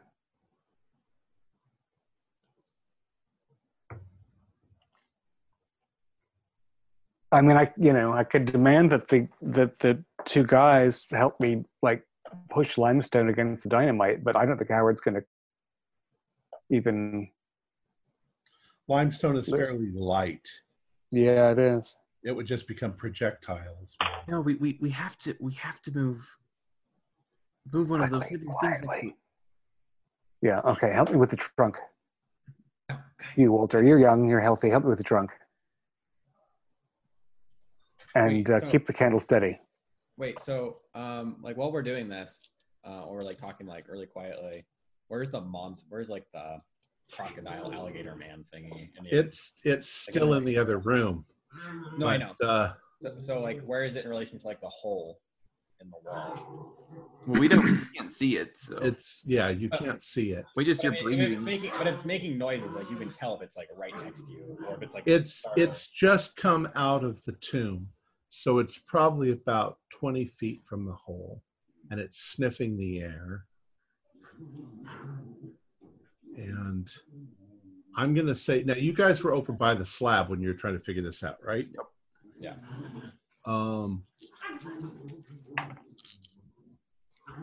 Okay. I think I hear it. I hear it's barking. You take a couple of steps towards the trunk, and as you do, the nose of this thing comes into view as it's sticking its nose down and smelling at the hole. And it definitely looks like a crocodile's nose. A little differently, though. I'd almost say it's more colorful. It almost has a beard, and it's fucking huge. Where is Howard's dynamite? Can I see, or Roland's dynamite? Can I like see where he's put it? I don't know. I think it's in his pocket, or Yeah, I think I've got a gun in one hand and dynamite in the other. But you have multiple dynamite, correct? Whatever was on the corpse, I assume there were a few sticks. Can I attempt to like swipe one stick that he's got in his hand? Sure. So you can attempt. That's a brawl. Grapple. Yeah. I think it's brawl. I'm a big guy, by the way, Howard. Yeah. I mean, I've got to give it a chance. I've got to give it a. And given the size of the crocodilian nose sniffing around the hole, the tunnel isn't that big. Might it be too narrow a channel for the thing to get through? No, the channel itself is the hallway's about 10 feet wide. Yeah, that's pretty big, right? I thought the arch was smaller, but the hole is 3 foot. Well, it might not be able to fit through the hole. Just be very quiet. Yeah, well, it won't have any trouble with the plaster is the problem. Okay, so are Howard and I grappling? Yeah, he wants to grapple with you. Try to get it. You're Am I rolling it? Yeah. What am I rolling against? Yeah, roll. It's brawl. I think that's how it's. All right, definitely don't pass. Okay. So yeah, 33. I backhand him. Okay. Okay. When you do that, it makes some noise. And yes. All of a sudden the creature goes, it suddenly lets out a roar. And it's fucking deafening. It shakes the room. Dust sort of comes down from the ceiling and the thing roars. I'd like you to all do sanity rolls. I think all the gold's going to stay here. I failed. I passed that one with a 27. Okay. Fail. Pass. Okay. Passed. Those of you who are still in the room in the antechamber, just do a 1d4. The other three, Howard, you passed. Yep, with a 27 out of 69. I'm gonna have you just take 2 points of damage, just from being afraid. But you're kind of collecting your thoughts into a strategy. Wait, damage or Sanity. Sanity damage. Sanity Gotcha. loss. Walter and Roland, you both lost. Yeah. Yep. Do a 1d6. 3. Oh, only one. Oh, you guys are lucky. So you guys have all sort of riveted yourselves for action. I feel like I would want to shoot at that bellowing snout. Okay. Do you want to? Yeah, I've got a 32. Yeah, I think it's a good choice. I just think it's natural. Okay. You got a 32? I have a 32 revolver. Oh, you got a 32 revolver. What's the damage? Or are you going to shoot? Yeah. Go ahead. Is the mouth open, or is it? It's slightly open. It's not like this. It's actually, you can tell that the thing is taller than a crocodile because its nose is coming down like that to the hole. Can I just like yell at Roland? Throw the dynamite! Throw the dynamite!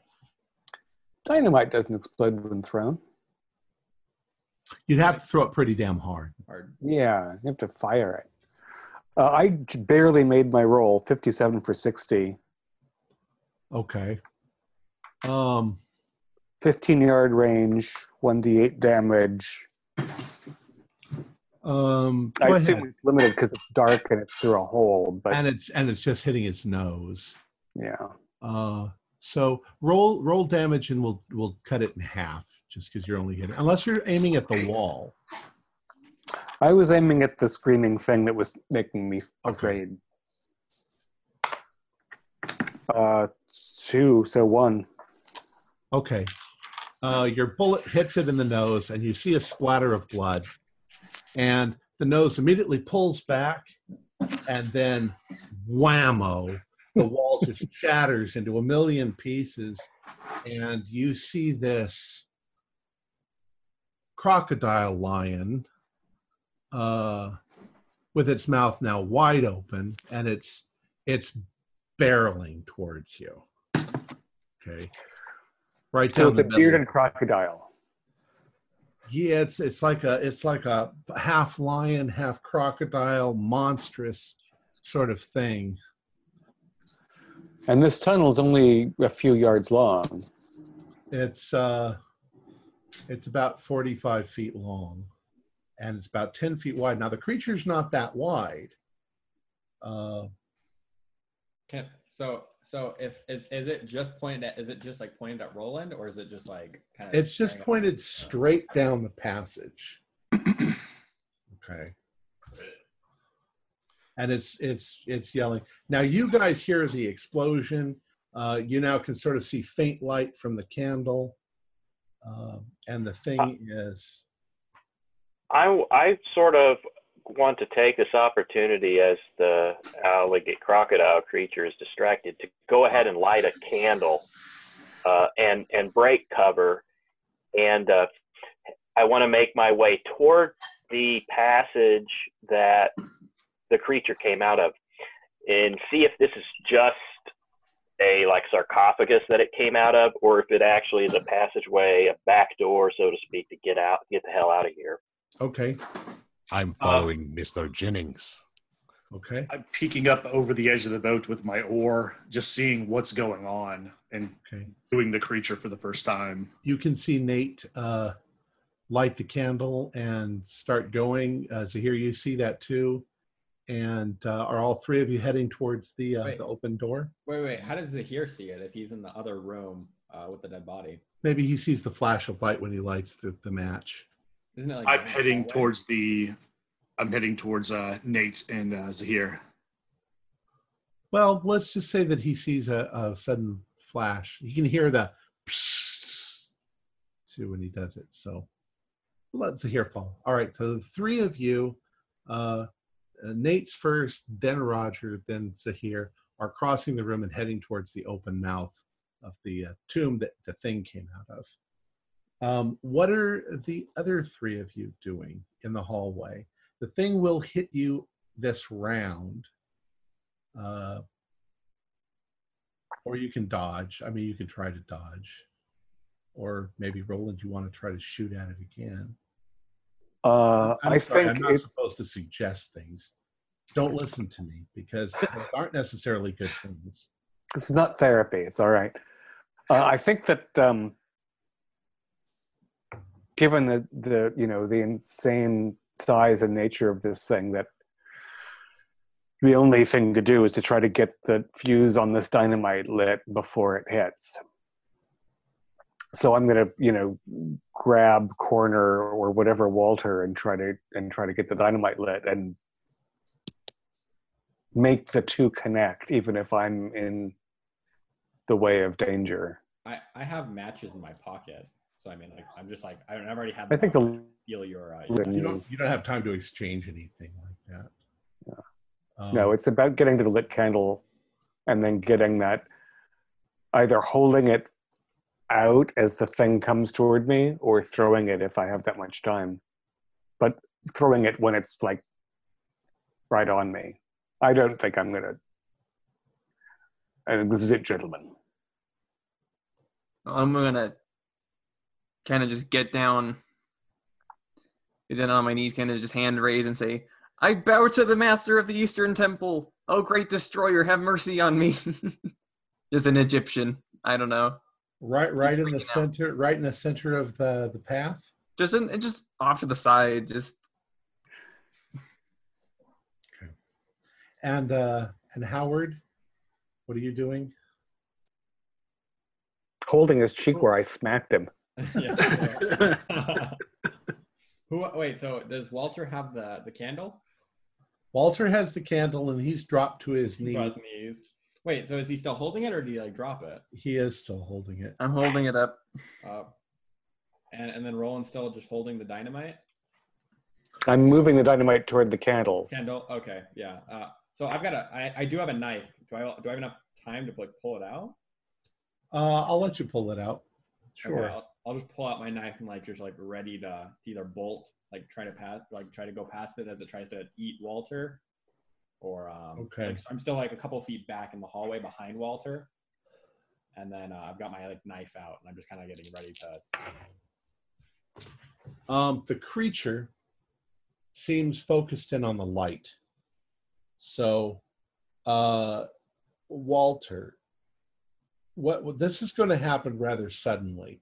It's going to barrel into you and probably hit Howard and Roland in the process because it's going at full speed. It's not going to be able to stop on a dime. What do you want to do? Or are you just going to not try to dodge? I'll try to dodge if it's rushing me. I failed. Okay. Well, it hits you full on. And with its nose down, you sort of end up on the nose and it flings you to the side. And how about Howard? Are you going to try to dodge? You're muted. Okay, so it hits him. And then right. And flings him to the side. Flings him to the side, but like what happens to my body, I guess? Like well, you can dodge if you want to. Maybe you get lucky. Yeah, I'll just attempt to dodge. Okay, go ahead. Nope. Okay. 48 out of 30. So it hits you, and then it's heading towards Roland. What are you going to do? And I did not get to the candle in time to light the dynamite. No, in fact, the candle is now out. Right. Okay, then I'm going to fire as many rounds as I can at this giant thing. Okay. You'll be able to squeeze one off before it gets to you. I think you do a penalty dice because you're in total darkness at this point. Although you're pointing. Although it takes up most of the tunnel, I would expect. Yeah. Well, I rolled a 37, and if there's a penalty, it's a 1, so I improved only. Oh, wow. All right. Go ahead and roll for damage. 5. Okay. I winged a dragon.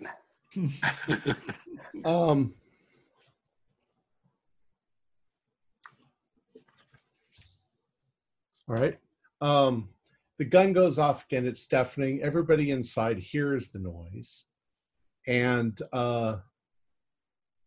the animal crashes into you. So you're thrown against the slab. Those of you who got hit, do a 1d6 damage. All three of them. It's a 1d6. All right, I took 6. I got a 1. I took 4, but I'm bulky. Okay. All right, the other 3. You guys have crossed the room. You've run up the steps, and you've come into the chamber. Now there in the center of the room is a huge stone sarcophagus. And it looks like the big stone slab that was on top of the sarcophagus has been pushed to the side where it teetered and fell. And that's probably the crashing noise that you heard earlier, because it rammed into the ground. There are hieroglyphics and wall paintings all over the room. And at a glance, you're seeing kind of a parody of the story of like Anubis, where the story of Osiris and Anubis weighing the dead. But in this case, it shows this creature in obeyance in front of the Black Pharaoh, and he's weighing its heart against a whole mass of dead bodies. And in fact, the dead bodies are not dead bodies at all, they're dead gods. You're seeing Osiris, and you're seeing Horus and everything dead in this thing. And the heart of this creature is lighter than that. So you also notice there's another passage leading out of this room. And we get the shouts and stuff from the hallway where they're being attacked. Yeah. Sounds like pandemonium out there. On the way in, was it possible to remove the sword from the guardian? Mm-hmm. Oh, did you want to do that? Sure. I take the sword from the guardian. Yeah, it's a sword. With a quick look around, can I try and translate some of the hieroglyphs as we're moving through? Yeah, go ahead and try. No. Oh, wait, no, I did. Yes, success, finally. Okay. There are written all over the walls what appear to be some sort of magical spells. And the gist of what you're getting is that this creature has been placed here not by Neferin Ka, but by the god that he worships, the Dark One, the crawling chaos. And the creature is set to come back to life and be let loose on the world in order to help cleanse the world of life. It is the consumer, the destroyer. It will eat everything in the world. Its appetite is insatiable. But barring accidentally waking it up, it's supposed to sleep until the end of the world. We have unwittingly awoken something horrible here. Is there anything inside of the sarcophagus? No, but it's obvious that that's where the creature was, asleep. Perhaps it's time we move forward to the next chamber. Exactly. Nate setting his archaeological curiosity to the side and making a dash for that next chamber just to try to get out of here. Okay. And I'll give you that as you get to the archway leading into the next room, you can see that what you're looking into is a treasure chamber.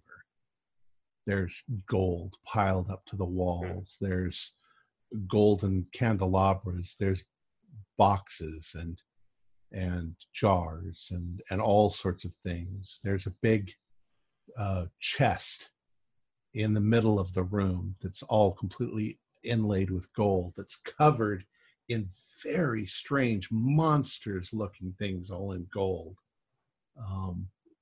And we'll jump back to the other three. Soon to be the other two, then the other one. All right, the creature, though it has barreled through you at the moment, is now leaning up against the slab itself and scratching at it like a dog that wants out. Its nails are literally scratching into the stone as it's trying to escape. And it seems to have suddenly started ignoring you. I'm just gonna bolt. I'm gonna make my way towards the light that I saw move past. Yeah, straight out of the little, like, I'm just gonna go for the hole and just like try and bolt out of there. It's a massive opening now. Oh, that's right. Yeah, so I'm just gonna bolt straight through. But I want to make a luck roll because I took a major wound. I just want to see if it was like if I broke an arm or if like my leg is busted. Okay. Yeah. Oh, good. We can leave Walter out. And Howard also do a luck roll. And how about you, Roland? Wait, why am I rolling luck? To see if it notices you. Oh God. I passed my luck. Oh, right. Thank God. I rolled a 7. All right. And Walter, did you break anything? I broke my I think I might have broke my arm. And I'm trying really hard not to scream. Okay. So the two of you get through. How about you, Roland? What were you going to do? I'm going to try to collect the spent candle and basically barricade myself at the far end of the hallway from the slab. So there's, so you're actually up where the hole is going into the other room. Yeah, because assuming that again the plaster thing didn't take up the entire area of that end, but that there's some stone or whatever around it, and there's the broken table and the golden. I just want to put my back in a corner, okay, where I can keep an eye on things. I don't know where they're running off to. Okay. And I'm hoping that the monster is going to get through the door and I can follow it out into the world. Okay, well, just to clarify, the plaster wall with a 3-foot hole was demolished. So right now it's an archway going into the main. Okay, so there's no corner. Well, there's probably some bits and pieces of broken plaster that are still there, and as far as the table and the chest, they smashed. Yeah, and to the side. It looks also at a glance that the chest didn't actually have anything inside of it. Gold chest anyway. So if there's not really a corner next to the door, then I'll just go inside. But I'm sticking close to I want to be able to see if the slab gets opened, basically. Okay. That's my best idea of getting out. Okay. So at the moment, you're mostly in the dark. Mm-hmm. A glimmer of light coming from the tomb area. And Howard and Walter, you are scrambling towards the tomb. So you see the big giant sarcophagus. And you can see that they are at the entrance to another room there. Yeah, I just disregard the sarcophagus. I'm just like totally concerned with just getting like right up next to them with the light, like trying to get the heck out of out of range of the monster. You do realize too that the sarcophagus itself, you could hide 5 people in there if you needed to, because it's big. Of course, you couldn't put the slab back on. The slab weighs tons. Yeah.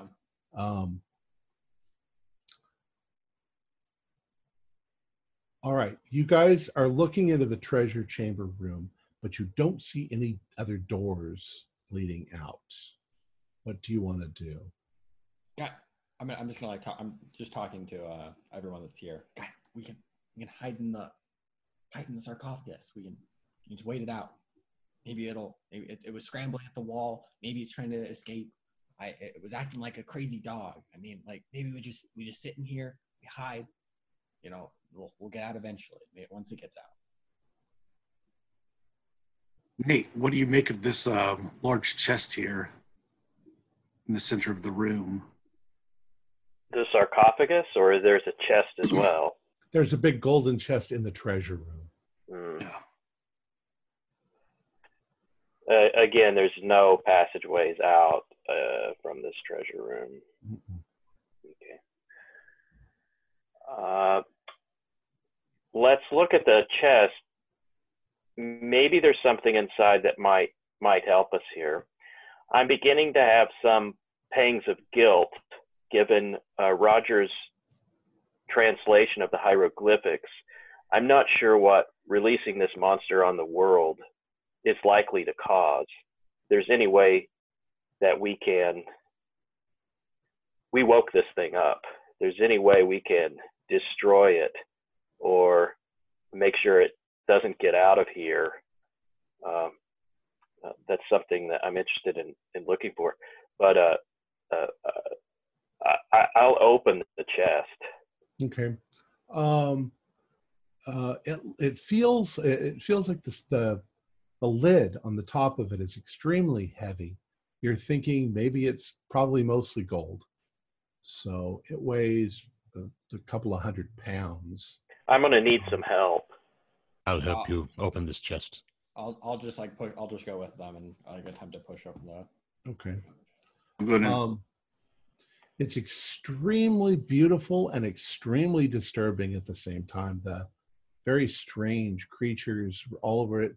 Looks like there's strange fish people and strange sea creatures and all sorts of bizarre things written all over it. You don't recognize any of the hieroglyphics. It seems to be like an entirely different language altogether. But as you manage to get the lid up and maybe wedge something underneath to keep yourself from dropping it on your fingers, you manage to get it open, and inside, Dr. Jennings, you immediately recognize there are 5 canopic jars that the Egyptians would have used to put bodily organs in. Each of them has a different animal's head on it. One of them is a jackal. One of them is a lion. One of them is a monkey. One of them is a hawk. The final one, instead of an animal's head, it has an upside down ankh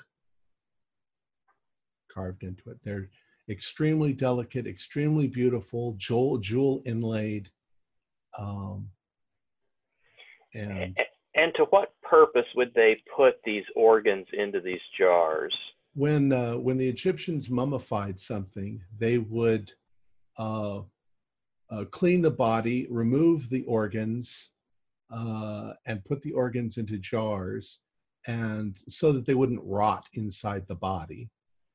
And that's the way they preserve the person, supposedly in heaven, that they would get their organs back.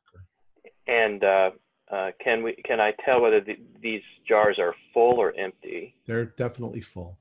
Okay. Can I see into the jar with the ankh? No. No, they're made out of metal. I'm sorry, they're made out of ceramic. Yeah, but you can't see through them. Can we destroy them? Or do they seem like easily destructible? Like if we just toss them on the ground, it would just. Sure. I mean, they're. Dr. Court, what do you make of these organ jars? Is there any sort of writing on them?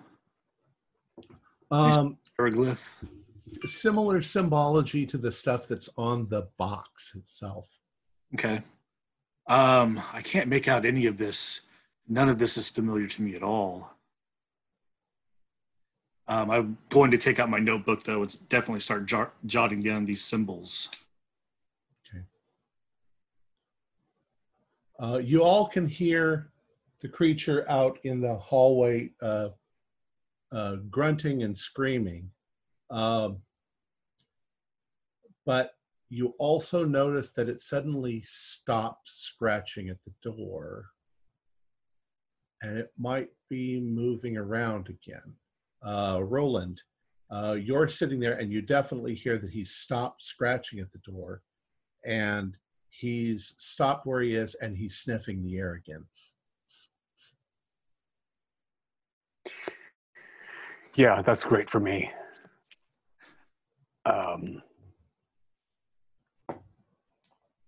What does a panicked, trapped, injured man next to a mythological animal do when he's got dynamite and no fire? He probably makes more smell. Yes. Yes.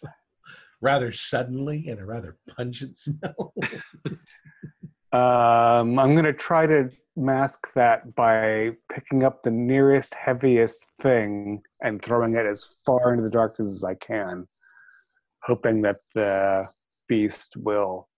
The darkness towards the beast, or the darkness into the room? Darkness away from the beast, so that the beast will go on the hunt. Okay. So you pick up a piece of limestone that you find nearby, and you're literally sort of throwing it behind you into the room.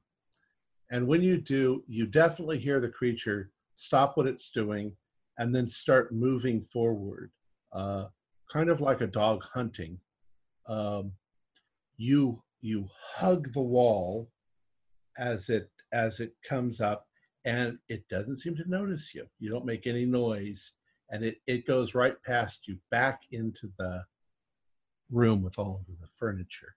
You can, the other gentleman, you can hear furniture suddenly moving around, and the smell of breathing creature coming into that room out there. So the murals that were in the room with the sarcophagus that the crocodile creature came out of, there were, you mentioned like parodies or I'm trying to get a sense. You said that the it's like the iconography that you see where Osiris is weighing the soul of a dead person. In this case, it was the dead gods being weighed against the animal's heart. Okay. Heart. So we didn't get the sense that this creature is an enemy of the Nephrin-Ka? No. Okay. I was just... In the other room, in the antechamber, it was like a pet sitting right next to him. Okay, that's right. Is there anything else in the treasure room with us besides the piles of gold and the large chest? Perhaps some weapons that are also made out of gold, which means they might not be very sturdy. With my occult knowledge, would I know like why, what the organs inside of these canopic jars like really symbolizes, or is it just kind of like normal? Like I'm just kind of like, oh, whatever. Well, you know some Egyptology. The same thing. This is what the Egyptians did when they mummified people. But are these would these be important in any way to the dead person? Like if you destroy so let's say you mummified somebody, but then took jars or took their organs after taking them out and then destroyed them, would that do anything to them in the afterlife, or would they just be like, oh, I can still go to... Honestly, I can't answer that very well because I don't know Egyptology, but it would seem to me that they go to a great deal of trouble to preserve the body and the organs because of the afterlife. If they were destroyed in the real world, it might destroy them in the afterlife somehow. Okay, so I'm just like, at this point, that's my kind of thinking is just like, well, I mean, they obviously like he obviously cared about his organs and like they wanted to preserve them. I'm like just like considering like grabbing one of them and just like chucking it to the ground. I'm like Okay. grabbing one of the jars and just like Monkey, hawk, lion, jackal, honk. I'm grabbing the honk. Okay. When you pick up the jar, before you throw it to the ground, you suddenly feel something very odd. Oh no. You can feel a heartbeat. Okay, I just drop it. Like I just like Okay. that's it for me. Like I'm just like even more weirded out at that point. Like I'm just like screw this stuff. You smash it to the ground, and when you do, what rolls out is a lump of a heart, bigger than a human heart, about that big. And it seems to actually be beating. So do a sanity roll. Everybody who sees this. I passed again with a 27. Okay. I passed. Pass. Fail. I failed. If you pass, do a 1d4. If you fail, do a 1d6. I took 4. I lost 1. Oh, Or I'm a little distracted by the pain to really comprehend what the heck just happened. all right, Howard, what are you going to do next? You can now hear the creature approaching. In fact, you look out and you see it coming through the doorway into its tomb. So I still have my knife in my hand. So I'm just gonna like start stabbing the heart. So now I'm just like freaked out because I've kind of run out of options. We're in the middle of a room with like no way to hide. Like it's pissed off and it's coming. Like I'm just trying to stab the heart, or like kick it, or like stomp on it, or do anything to it that I possibly can. Okay. And incidentally, I've lost like more than a fifth of my sanity points if that does have consequences. We'll get to that. Technically, in this game, if you lose 5 points or more in a single roll, you're going to have a completely out of. I get to tell you what happens to you. So, none of that's happened to any of you yet. All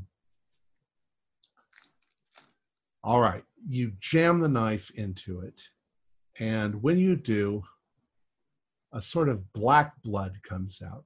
At the same moment, you see the creature visibly leap off the ground for a moment and scream out.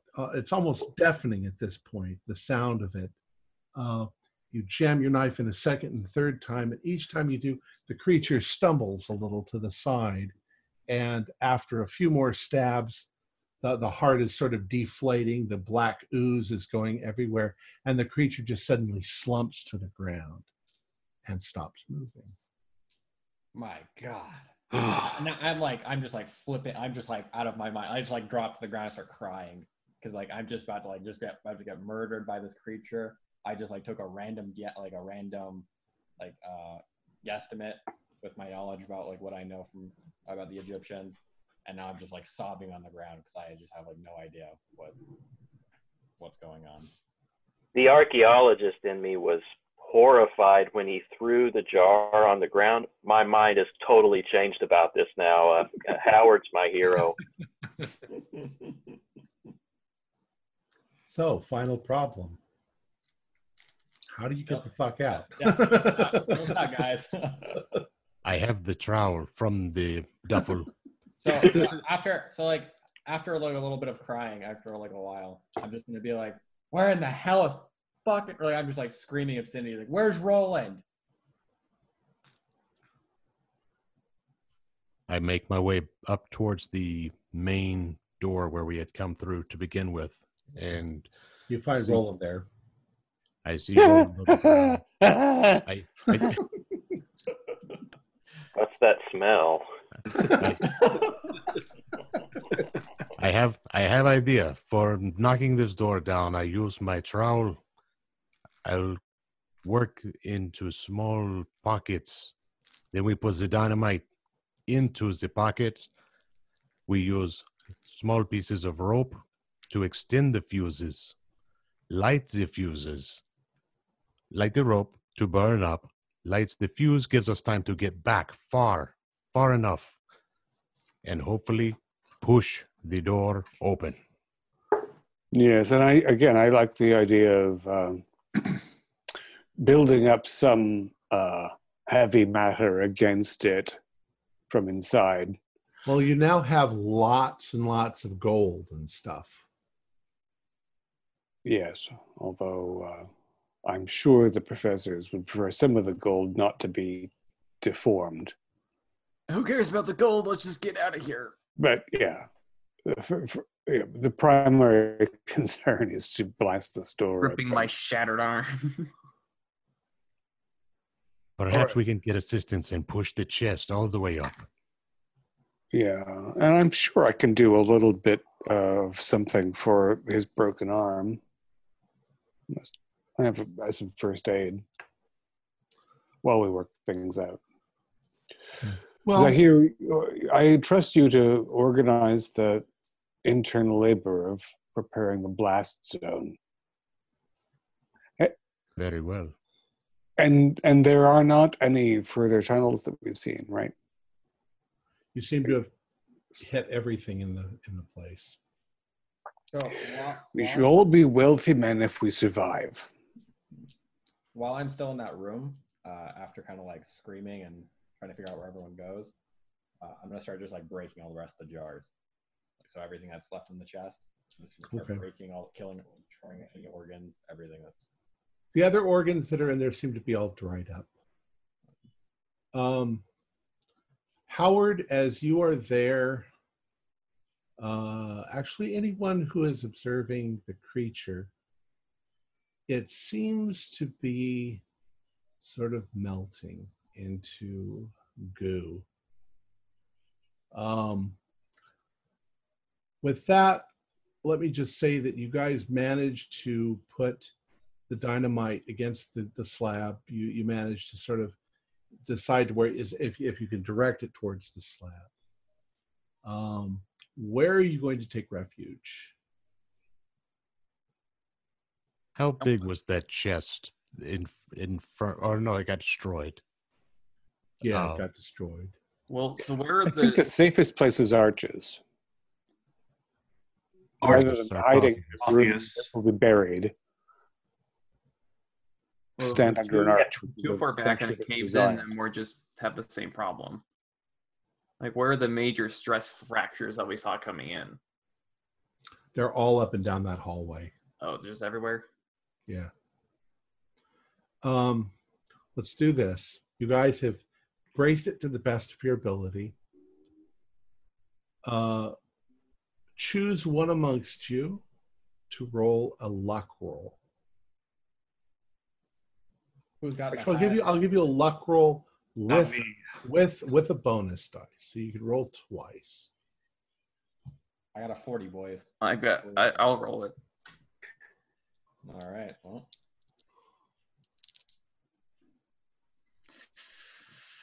All right, 86, not good right now. Okay, 26. Okay. That's a pass. Hard pass. You all hide. There's a huge blast. You hear the blast. There's a moment of hesitation, and then ba-boom, the ground shakes as the slab falls forward.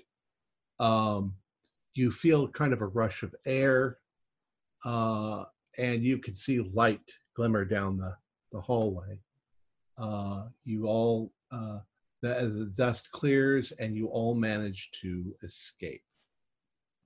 And we can just say that, wait, let's see. Oh, okay. You manage to escape, and as you are getting out, you're hearing cracking noises behind you, and there is a partial collapse of the structure, but you've all managed to get out in time. Now it's a question of whether you'd want to spend the time and the effort to get to all that gold, which you probably would. But in any case, that's the end of the story. Any questions? I think you pretty much figured out everything that was going on. In Lovecraftian lore, Neferin-Ka was the Black Pharaoh, and he worshipped Nyarlathotep. What in fact had happened was he discovered the shining trapezohedron, which is from the Whisper in the Dark. And he... Is that Clark Ashton Smith, Whisper in the Dark? I don't think so. I think it's Lovecraft. Yeah, Whisper in Darkness is H.P. Lovecraft. It might be. Well, anyways, he found that, and he used it to be able to tell the future. But it works. It's like an avatar of Nyarlathotep. The Haunter in the Dark. Haunter of the Dark. Sorry. Where that's in that church. Yeah. Right. The gem. Yep. And so he actually created a temple where he put the thing there, and he sacrificed to it in order to gain knowledge.